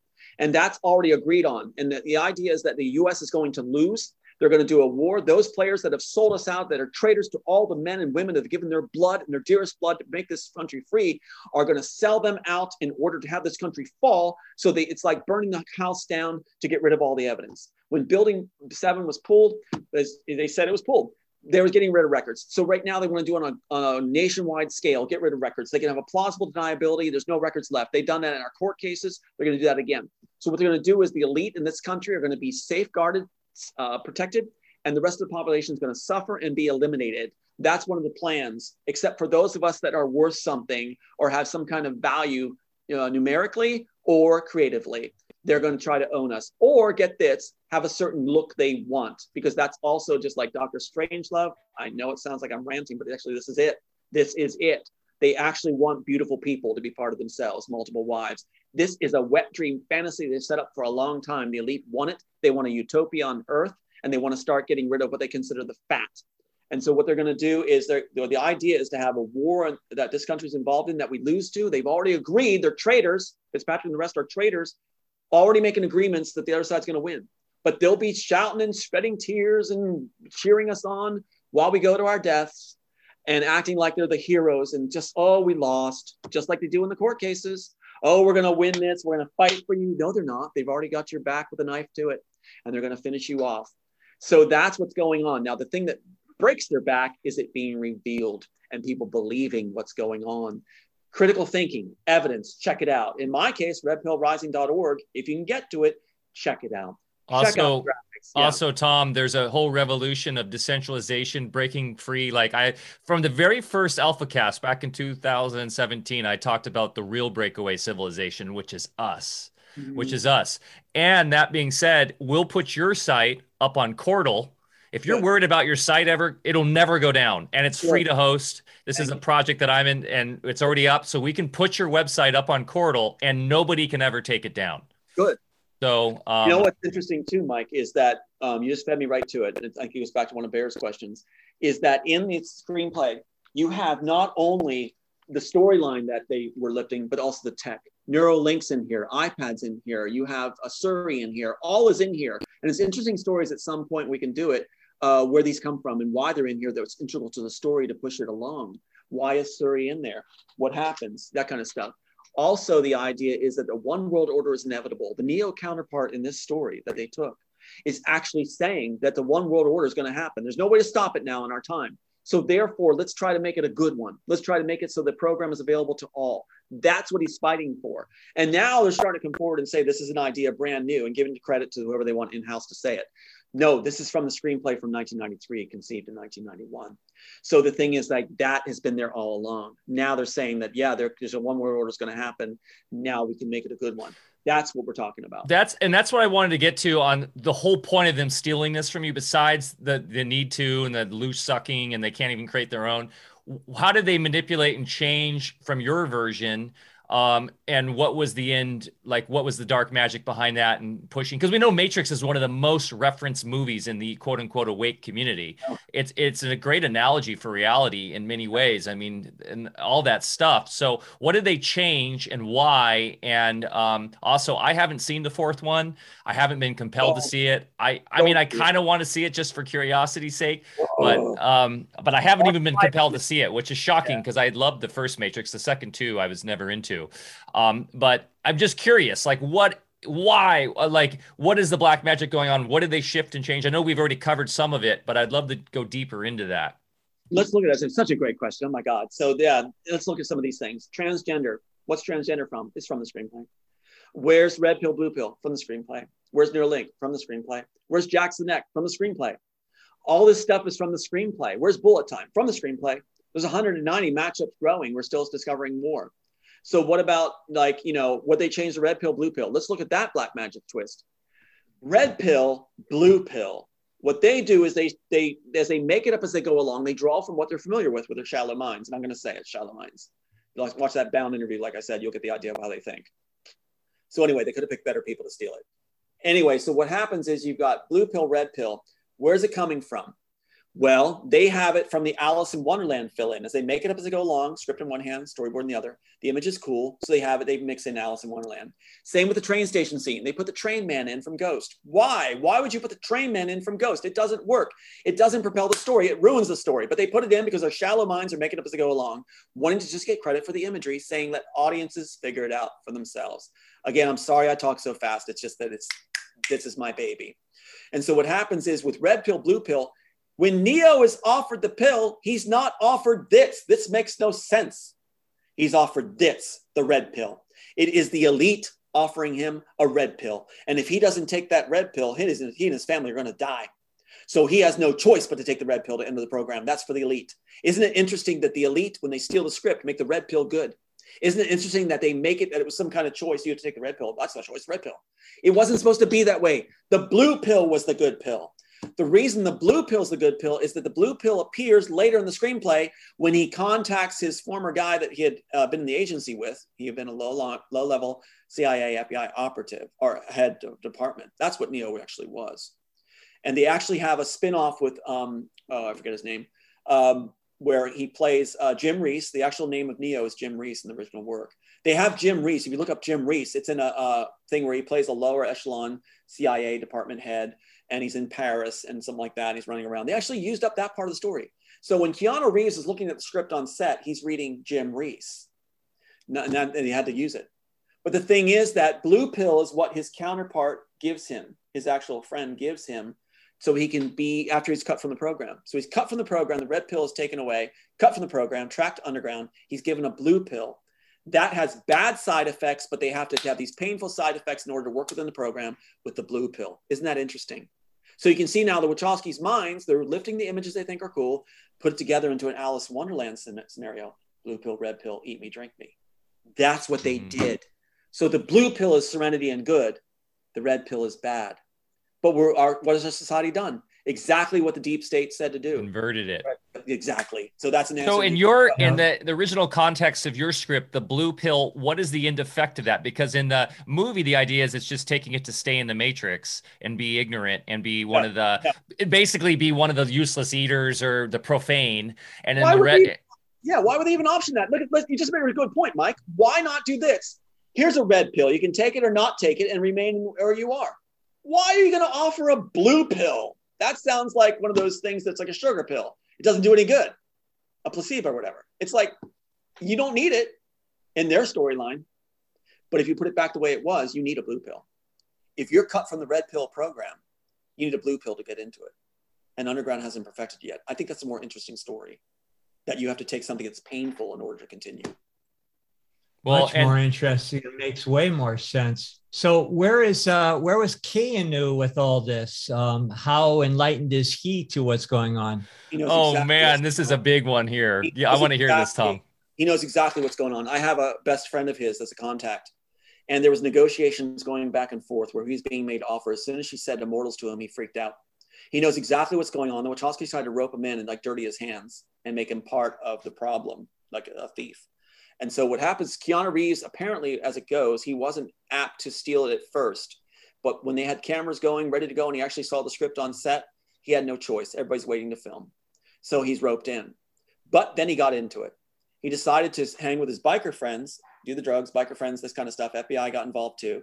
And he decided to party. He decided not to do the right thing. But for a moment, he was thinking of actually doing the right work coming forward because he was getting into this Japanese shogun philosophy. And it's like being truthful and that kind of stuff and being honorable and that kind of thing. So he was getting there where he was actually going to consider doing the actual script. Wow.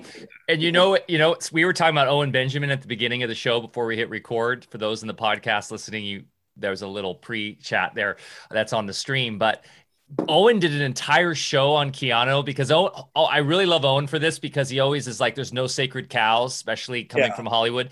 And he did a whole breakdown. This is so trippy, you guys, that Keanu might be the original transgender. And because he would dressed up in drag really early in his career and is really pretty. And then, so how trippy is that? Like the transgender thing comes back again. If, I highly recommend that stream Owen did because that rocked my mind because Keanu's been recently in the news, coming out, challenging China, and these things. And a lot of people see him as the one kind of white rabbit or the sheep, the black sheep of Hollywood, that he is truly, ethical.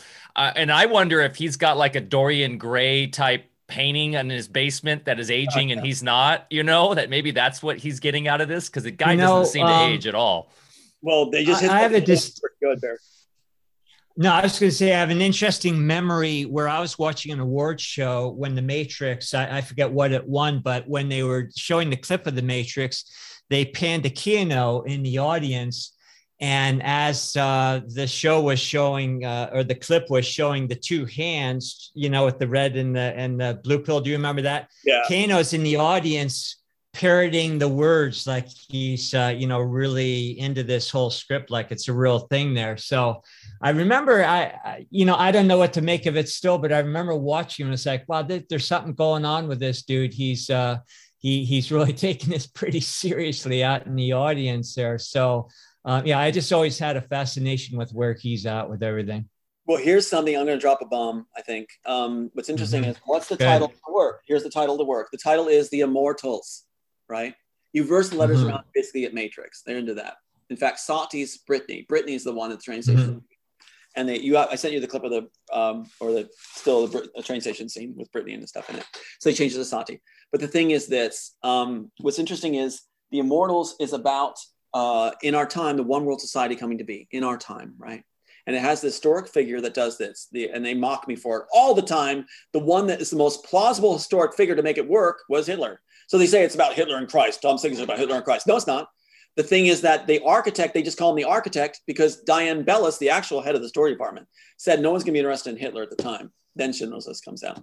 But the thing is that, so they just called him the architect. That's why they just call him the architect. I think it's more cool to have an actual character from history that makes sense tied to it, but that's what they use to mock me. But here's the rub. Here's the deal. In it, they have solved immortality, the aging process. And now that's what they're going to form the one world society by offering world leaders the program, immortal program. You no longer age, your family no longer age, or longevity is now a thing of our time. And now you're seeing it come out more and more. What did Joel Silver rip off? Altered Carbon. What's it about? The rich in the future have immortality. The poor is used as pawns. What's my screenplay open up with a story treatment? The rich have immortality. The poor is used as pawns. They're saying it's the greatest sci-fi concept ever. Really, Joel Silver? You had all my notes and Discovery and everything else. I had nothing from you. But now you're going to rip it off that way and run me down with a car and then kill my son? Or have your parties do it, connected to Mossad. So what happens is with FBI controlling police, The idea is that in our time, Stanford, IBM, they are saying they are solving the immortal problem. They are solving that problem of aging. I say in my story treatment that they beat the greatest enemy, man's greatest enemy, woman's greatest enemy, death. So what happens is in our time, they're actually doing it. And so now the one world society is coming about. It looks like certain people aren't aging. You betcha. You betcha. I was contacted by an organization that said they wanted to give me the red badge. Because I wrote this thing, they know I did, they want to include me. I have been in a love-hate relationship with Hollywood on and on and on. Do we kill them? Do we take them? And factions wanting either way at the same time. So what they want is source under their control. They don't want word out unless they get credit for it. They have insiders like Elon Musk, Snowden, Sophia Stewart, the people from Marvel Comics, all these people claiming credit for stuff they didn't do. John Rappaport claiming credit for stuff they didn't do. So they don't just take your work. They take the ideas and give it, the tech, give it to others that they groomed. Where does Elon Musk appear? In Iron Man 2. What happens in Iron Man 2?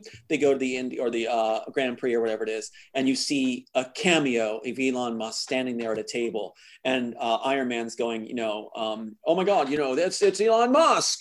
What does that do for the story? And it's like, yeah, I'm getting the table right next to him, basically idea. And then he goes off. Elon Musk is molded, groomed by Hollywood. He is in place to take credit for tech that he didn't create.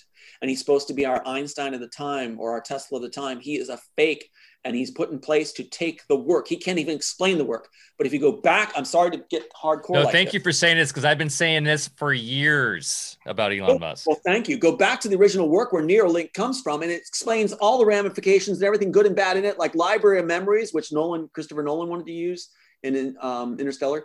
All that's being used up, but that is all from here, including the bad things involved. What happens if you have a Neuralink and you can now download memories? Well, you can launch to masses the same thoughts at the same time, where you're becoming dependent on thinking on it. No longer is thinking a discipline or muscle memory. It's now something dependent, where in our screenplay, Neo actually pulls from Smith the back of the neck enhancer, and he becomes a babbling idiot because he's been used to that. They didn't use that, but they use it later. Where? Elysium. And so they use it, and they even cut it out with a shard of glass like they do in my screenplay.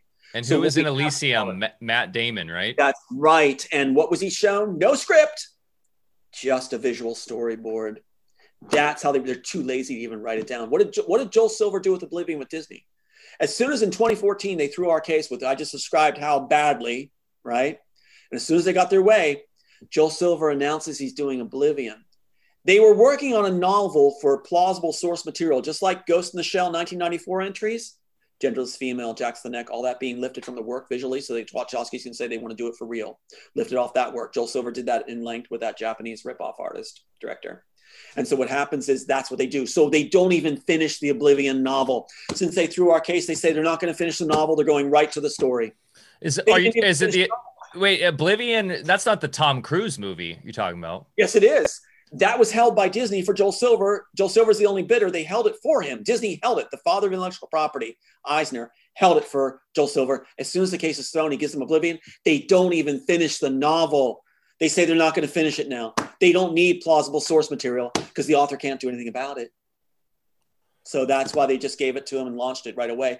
What's the name? Oblivion's a trippy one too, because that's it has Tom Cruise, but that's all about cloning and once again, weird transhumanism stuff. Like the last.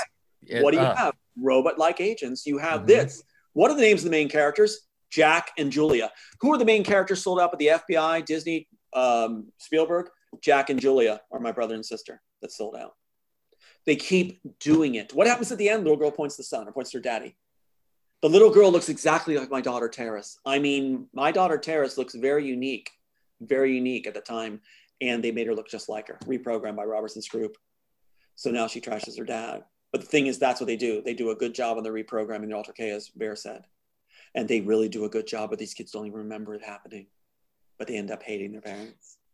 So, yeah. So I'd like to go back to the immortality. And obviously it was ironic because the controllers are trapped in their own inversion, thinking that they're going to get immortality, and you're coming at it from the exact opposite direction of where it's actually going to work. So what was your original concept in the script with Neo breaking free from the Matrix? The original concept was that it gets much more complex because the architect, first of all, the architect is outdone by his son. I thought, again, it was a much more interesting storyline, but the Wachowskis are cheapening it, simplifying everything, getting under budget. What happens is it's the architect's son, Wagner, who actually contacts Neo to contact the underground, to say a new world order, a better one's going to come. I'm going to take my father out. You know, you'll help me witness this. And the seamless walls where it looks like you're coming through the walls, it's like ghosts coming through corridors, that's in there too. And he is taken to the architect's domicile, Skyrise, through a thing that shuttle that links on through a window that makes a seamless opening door and then closes. After he's at a Hunger Games Stadium series where the poor are allowed to have a chance for the merit the program if they participate in Hunger Games. Is that something? It's in there. That's where it comes from. That's where Hunger Games comes from. It's all there. That's why Hollywood and Bonaventura said this is revolutionary. They were drunk on it. So basically, he takes out his father, the architect, and uses his chip, the memories of his father, the identity, the feelings of his father, Sensei, and puts it in the back of his neck and says, now we are one. So now he is no longer number 2 to his father. He's now number 1 in his father's place, and then blames Neo for the death of his father.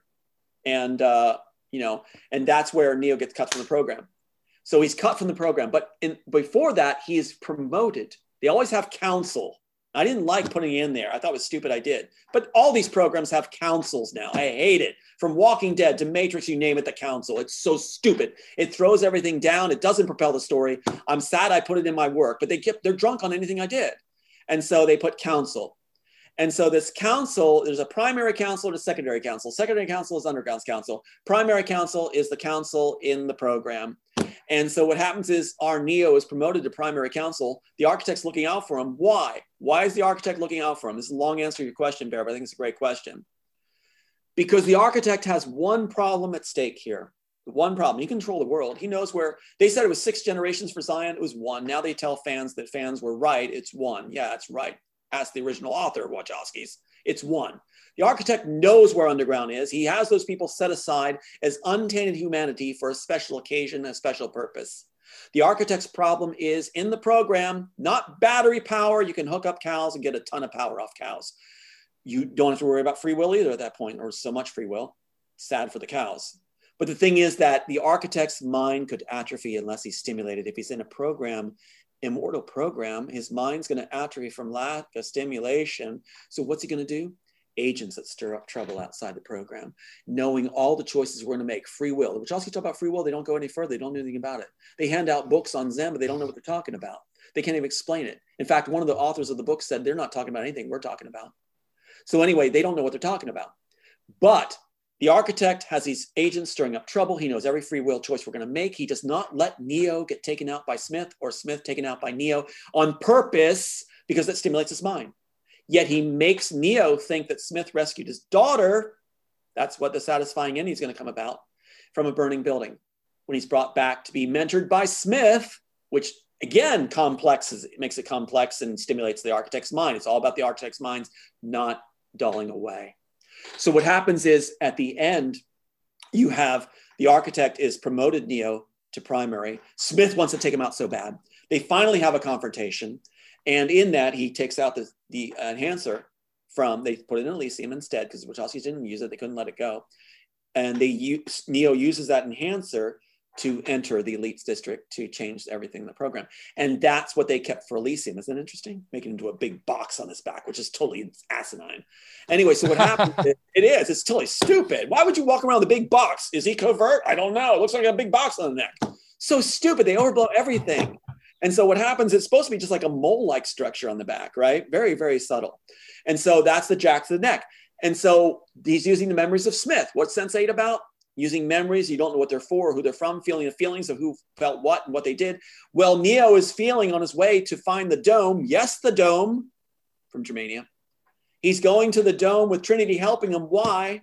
Because he's supposed to handle all these feelings because he's now lost his own memories and feelings from that being pulled because it was diseased by the architect to go off at a certain time to track him. And he's using Smith's memories now. So he's fighting the feelings of what Smith felt when he harmed his family. That's why he's covered eyes and he needed Trinity to go with him while he's fighting this feeling of feeling like Smith. Sense8 is not Wachowski's genius. It's their work after they had all my notes in Discovery, and they couldn't wait to take it and said it's too big to write down. BS on the Wachowskis. Wow. Too lazy to write it down. Tom, there's so much to unpack here. We're going to have to do another show just to break. Would you be able to send me a copy of your screenplay for me to read? Because I would love to read it. I don't know if that's possible. And then do another show where we go into it, because there's so many reality breakdowns. And I have another quick question, but the architect, I never really understood the architect in the original, in the films. Like, is it part of the program? Is it a separate entity? From the movies, it seems like it's just, part of the robot. The robots have their programming. It was very incomplete. I had the same questions. So what's your architect? Is it like, what is it? First of all, think of it this way. They're lifting images they think are cool, like I said, and they don't care if the public understands it, and just sticking them in. That's why the Train Man makes no sense in the Matrix. Alice in Wonderland makes no sense in the Matrix. But they're looking at this going, oh, that looks like Alice in Wonderland. Oh, we can stick Train Man in. That's what they're doing. As far as the architect, he even has a silver pen. Notice the architect with a silver pen? Why the hell does he have a silver pen? Because in mine, there's a silver pen. Again, it's one of the ones I didn't think was so cool, where there's actually a scene where Neo looks through Bane's eyes and sees Smith. That's in the screenplay. Neo looks through a former candidate or a person he worked with, Steve, who's an agent, and sees Berenger. You see it through the eyes. And so they mocked it in Kung Fu Panda with, I forget his name, Dustin Hoffman, mocks it, where they have a scene where he's looking through the panda's eyes going, I see somebody, I see, oh, just forget it. They're mocking me for that concept. The Wachowskis used that concept, right? And it gets better. Bane, and I'll go to you bring me back to your question on this. Bane actually has a moment where he goes like this. He takes a knife, he cuts across his left palm like this slowly. Does that mean anything to anybody in the story? Does that make any sense? Does it mean anything to anybody that Bane cuts his hand slowly? Why? Does he need to stay awake? Is it from that other movie, Blade Runner? What's going on? Is he slowly dying that he's got to keep his wits? The reason Bane goes like this with the knife across his hand is because I did that in real life. I took a knife and went like this across my hand slowly. And it's because I lost the loved one, one of the loved ones.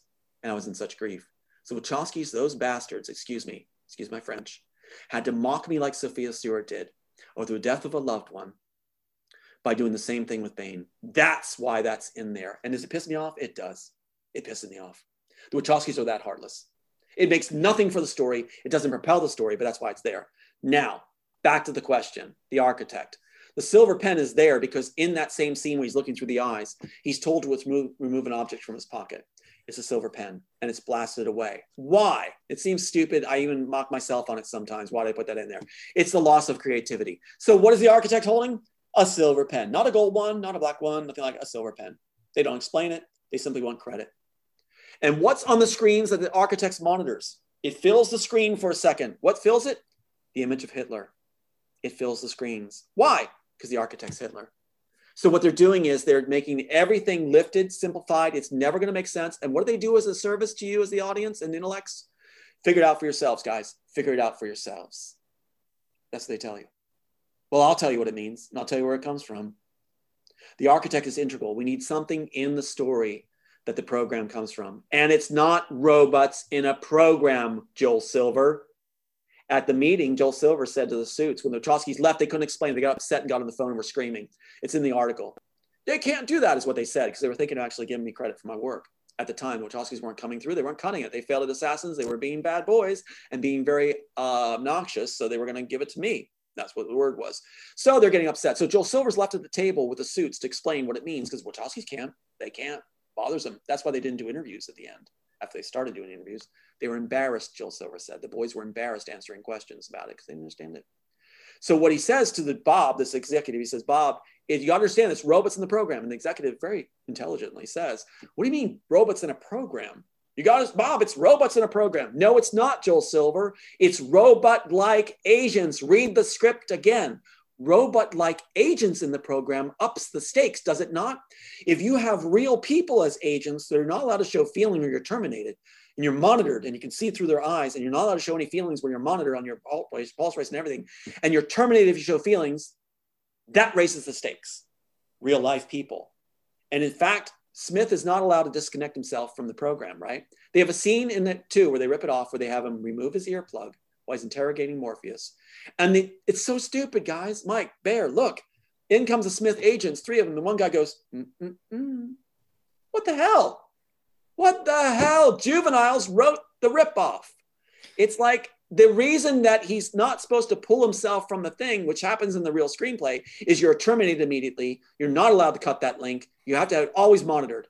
And they even have in my screenplay, the original work that they're lifting as they make that stupid image, makes no sense, is that they're asking for orders whether they terminate the Smith character in mind. And they say, no.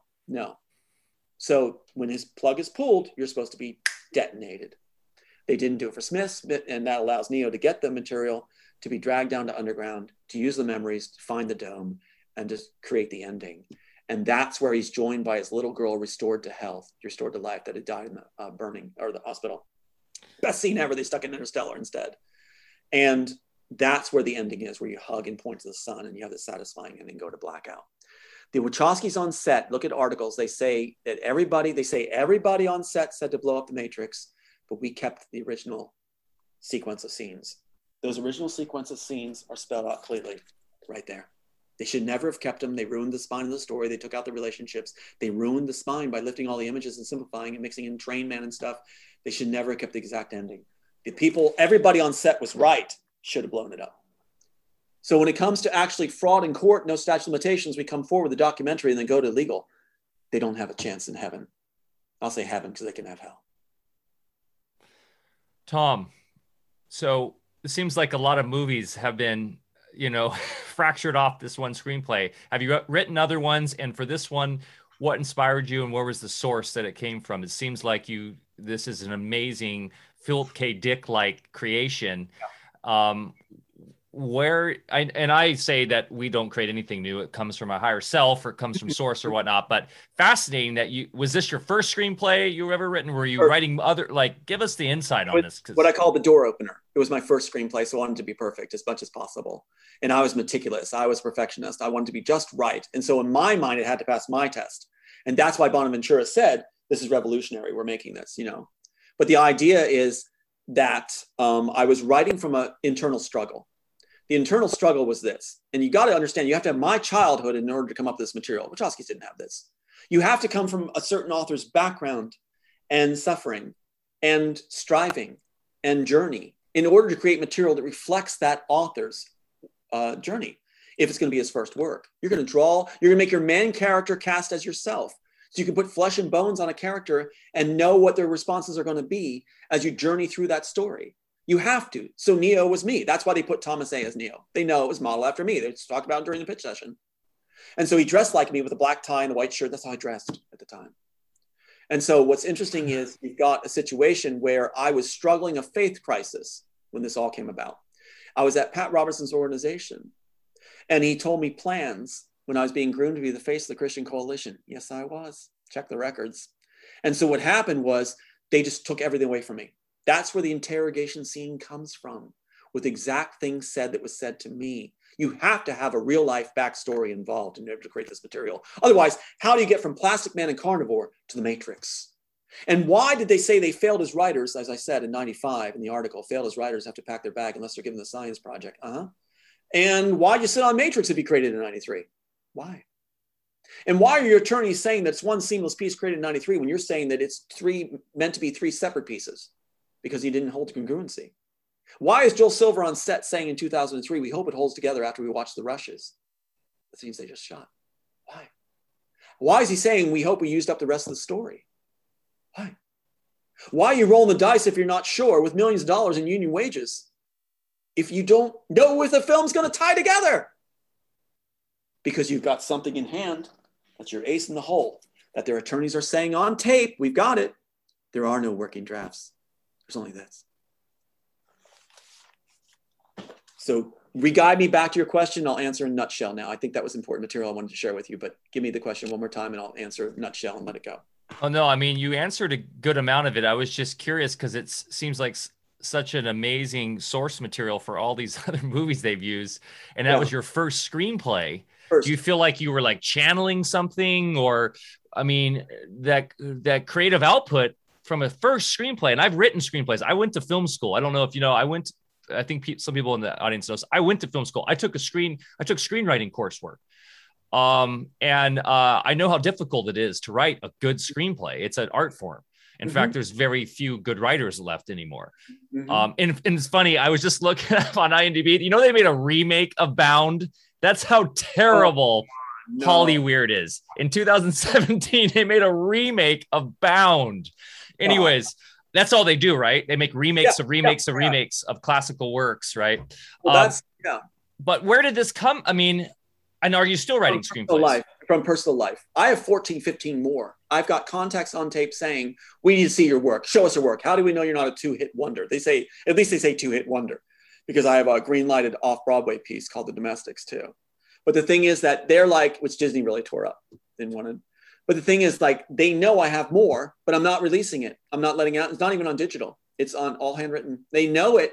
And they're saying, you got to show us. I said, no. They said, how do we know you have it? I said, well, what do you think I've been doing since 1993? You know, so they know that. So therefore, I'm considered their asset, star player on the bench, they said, while being a threat.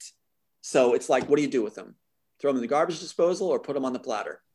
So the thing is that right now, where it came from was, like I said, the crisis of faith, where I was dealing with Robertson's organization and what their plans were.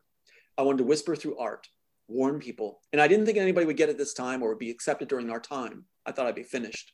So I was writing for future generations. And I wanted people to fill in their own backstories so each person would become immersed in the work and feel it was their story. I wanted everybody to own this story, not the Wachowskis and their shallow take on it. I would urge people to watch the Bound interview on YouTube and watch how they talk on the Bound with the Wachowskis. Watch how they talk and tell me they could write anything from changing diapers to, you know, romper room. Did you have a background in screenwriting? And also, there's a lot of esoteric stuff. I mean, I haven't read your screenplay, but it's kind of the reverse. What's your are you deeply researched in that stuff, or was it just flowing out of you? It's just mind-boggling. Born creating. I was coming up with movie ideas since I was tiny, playing the piano since I was tiny, hearing music in my head since I was tiny, seeing visually scenes go since I was tiny. It was something. So I came up with this idea. It's a great question because I do the opposite. What I did was I tried to not read materials or be influenced by anything to create a world. And their actual expert witness said, Tom Aldous created a fantastic world. That's not to toot a horn. That's just to give the perspective of what's going on here, where yes, I tried to create a world that was unlike anything anybody had seen before. Keep in mind, Hollywood says everything's been done under the sun, right? And so Disney even has a manual they hand out or a book they hand out to their writers, like the Unlike a Hero or something, or Hero or something, that thing about how this template you have to use for writing screenplays or cartoons or whatever, or series animation. So what happens is I did draw from something I've never seen before, putting my own personal feelings into the idea. Are we under a creator? Are we created? Deep stuff. Why are we here? How are we created? What makes sense? And I drew from that. And I started asking questions. If we are created, then will that creator show his face, or creators? And let us have the opportunity. If it's destined for us to be burned up, let us have an opportunity to prove ourselves. Let us have an opportunity to be the good children and do great work and prove that we can be good people, not evil from the grave or from the birthing bed. And so what happened was this prayer I said, basically, I said, like, God, if you're there, let me find a way to be with you that I can help others and find Zion, basically. I don't know why I said like find Zion. And at night, I kid you not, at night, I heard this like, there's a Bible by my bed. I was a good Christian boy at the time. And I saw a little moon sliver on the Bible. It stopped turning. It flipped, I guess, a breeze or something. And I put my finger on that sliver and then turned the light on. It said, paraphrase, the sons of Israel will ask the way to Zion, and I will lead them weeping, or the weeping lead them and make a covenant with them forever. Zion. There's the first part of the Matrix. So in a spiritual school that I followed for a long time, which emanates from the Theosophical, Anthroposophical, and goes through what they call the Ascended Master teachings. They allude to sometime in the future, there will be movies about this kind of truth that we're talking about. And obviously Hollywood is a black magician spell from day one, and all about predictive programming. So it's not too difficult to see why people like yourself are not allowed to make this kind of content. So as we're looking at the world right now, as they're trying to bring us to our demise, again, that parallels the whole movie industry as well. Do you see that day where your kind of material and depth, and that is really for the upliftment of the evolution of mankind? Do you actually foresee that happening? And then maybe a little bit more, is your documentary just chronicling, just the whole story you're sharing with us today, or does it kind of get into possibilities for the future? Possibilities for the future too. And one of the things that's really interesting, we can turn this world overnight. We can turn it around and flip that pyramid. And what's interesting is, think of this, Elon Musk is claiming credit for the work I did. He's claiming credit. They're grooming him, and like I said, Iron Man 2 and things like that. Neuralink is all through here. He didn't come up with it. It's all through here, including Siri and iPad and Steve Jobs stuff and Bill Gates stuff. It's all in there. And so what's interesting is, if that credit was returned, and if our hearts are right, absolute power does not corrupt absolutely if compassion is seated in that power zone. And so that means it won't be corrupted. So they're the ones that throw that other thing at us. And if we had credit, let's say those of us involved in these kind of things got credit back for our work, that means Elon Musk loses face. That means Joel Silver loses face. Spielberg loses face. They'll probably go for crimes for humanity, but some of them. But the thing is that we now have the power. What they say on that contact tape to me, you've won the chess game. Interesting choice of terms. I wouldn't call it a game when my sons have been killed, but they call it a chess game. We're afraid of your power. They're afraid of your power. That means we have the mantle of responsibility that we have won. That means that they can't get away with what we're going to be able to do. Now, they mock us through shills. You said he won. You won. What? He didn't look like he won. Yeah. When they say you've won the chess game, they mean that there's no other alternative now except you will prevail. They have lost their pieces off the board. And so that's what it means. So it is happening. So now is the great time where the best people get to come together. Those that have been courageous, industrious like yourselves, visionaries, no longer blocked, no longer interfered with, to make a world. And we've had plenty of time to think it through, haven't we? We've had plenty of time to think it through, what it could be and how it could benefit all life, even animals. And so there we are.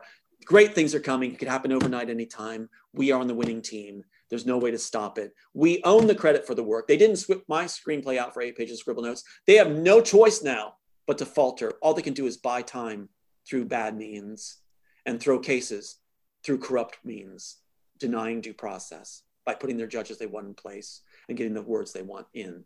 But there's no way possible for the future unless they throw something that their plans are immediately. They're upping their scale. They're accelerating schedules. We may find out to stop a better world coming. Because those of us that hold the reins for that better world are the visionaries that have a heart for everybody out there. If you watch Spielberg's programs, he mocks audiences all the time. Look at Men in Black. Look at Men in Black when the family's living room was invaded by the black suits, and Will Smith and the character Tommy Lee Jones goes to the wall and opens it up, and they see all the guns. Now, you and I in that scene would probably be like, what the hell? What are you guys doing here? Do you want some tea? But what are you doing? What's that doing there? Talk to us. Why are you here? No. Spielberg depicts audiences going like this. The family goes like this. The subtext is, we are idiots, we are robots, we are not worth saving, we are fat on the bone. We're the profane, as they like to say. Yeah. We're a waste of flesh. That's how they see audiences. Do you want films from people like that? That's their take on you? No. The agent, in the Matrix films, there's that famous scene where he's talking about humans, the filth of them, and how disgusting we are. That comes from the screenplay too. I know it's not a shock, but from this screenplay, we have the Smith character confronting Neo when he's trying to warn people what's going on. Boy, am I on my own screenplay, aren't I? With some great characters, great people too, leading roles. And so what happens is he says that humans are just insects, nothing more, just insects. They're a disease. That's what Smith says. Again, lifted that. They even have a line where it's the world's greatest dogfight underground, and they use the very same term, world's greatest dogfight in the description. There's a key that you turn, which another thing I thought was stupid that I put in, but the key you turn, one chance detonation of the tunnels. I thought it was dumb in the end. They used it. One of the things for copyright law is that if there's a mistake that's transferred into the stolen material, it's very telltale. It's a thumbprint. They used it. They used that too. So they used even the mistakes. And what's interesting too is you look at any episodes of Netflix films, things like this, or series, you'll see that even animes, it starts with action, then credit material montage. In the screenplay, it starts with action and goes to montage. And that's what the industry picked up and used. I got a call from here it is right here, on page 12. Now, in the industry, any page is a minute, they used to say, and each text in a screenplay is a minute of shooting, a minute of film. And so on page 12, you end up with a montage finally. So Walking Dead, you name it, anything, Man in the High Castle, all these things start with action, and then you have the montage of credits. The idea was that the credits would have scenes, different images that the audience is supposed to be roped into, going, how can those all possibly tie into a film and interrelate? And it's supposed to bring them in as they check it off, as they see it mentally, these scenes unfold. That was the idea. They thought it was revolutionary too. Bonaventura loved it. So now it's common.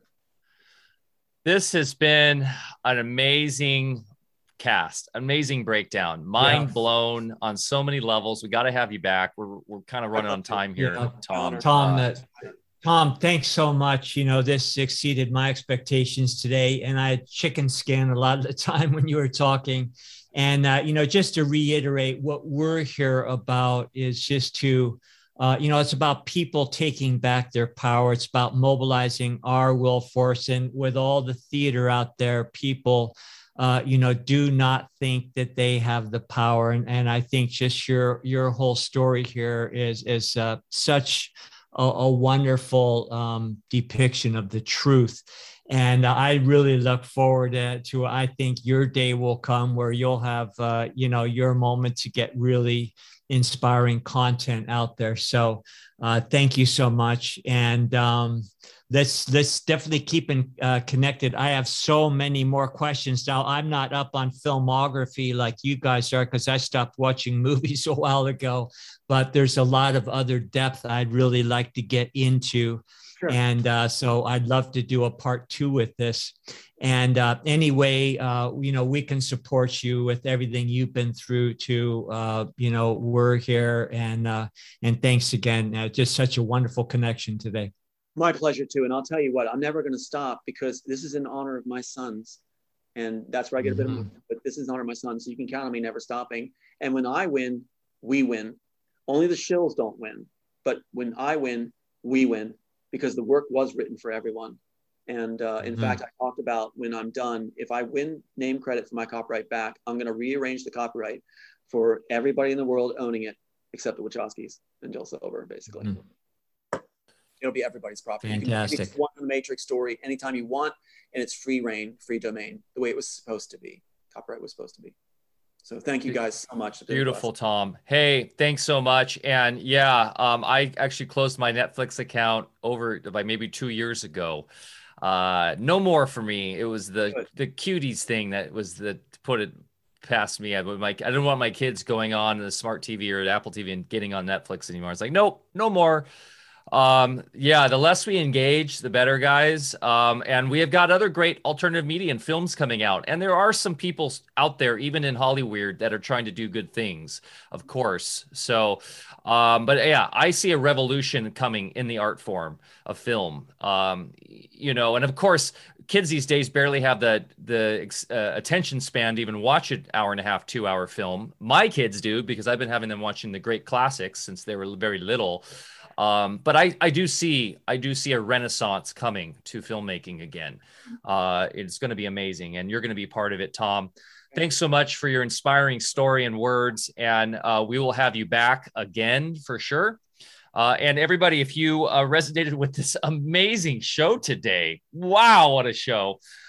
Please give it a like, a thumbs up, a share. This will be going on. It's already streamed on some resilient systems like Odyssey, our new platform we're on, Be Sovereign. So those will live no matter what on there. This will also go out as an audio podcast everywhere. We'll also be putting all this up on Chordle. We're going to have a podcast, an AlphaCast library. I'm going to get on Chordle very soon here. So that'll be immutable on there forever, as long as that blockchain continues, which it should forever. Tom, you should look up Cordal.org. It's a fascinating project I've been involved with, truly decentralized, encrypted system. And that's what we're doing here. We're creating the new for us. So thanks, everybody. And I hope to see some folks down in the Ventura area this weekend. And Bear has been on a number of podcasts this week. We'll be sharing those with you guys soon. I was on with Chance yesterday on Interverse. I can't wait for you guys to hear that one. It was an amazing show. And we'll see you next week. So take care. We love you. Remember to get outside, get your feet in the dirt, go plant something, go for a hike. Mother Nature is our best teacher, and we owe her one. So get out there and do it. We love you, and we'll see you again. Cheers.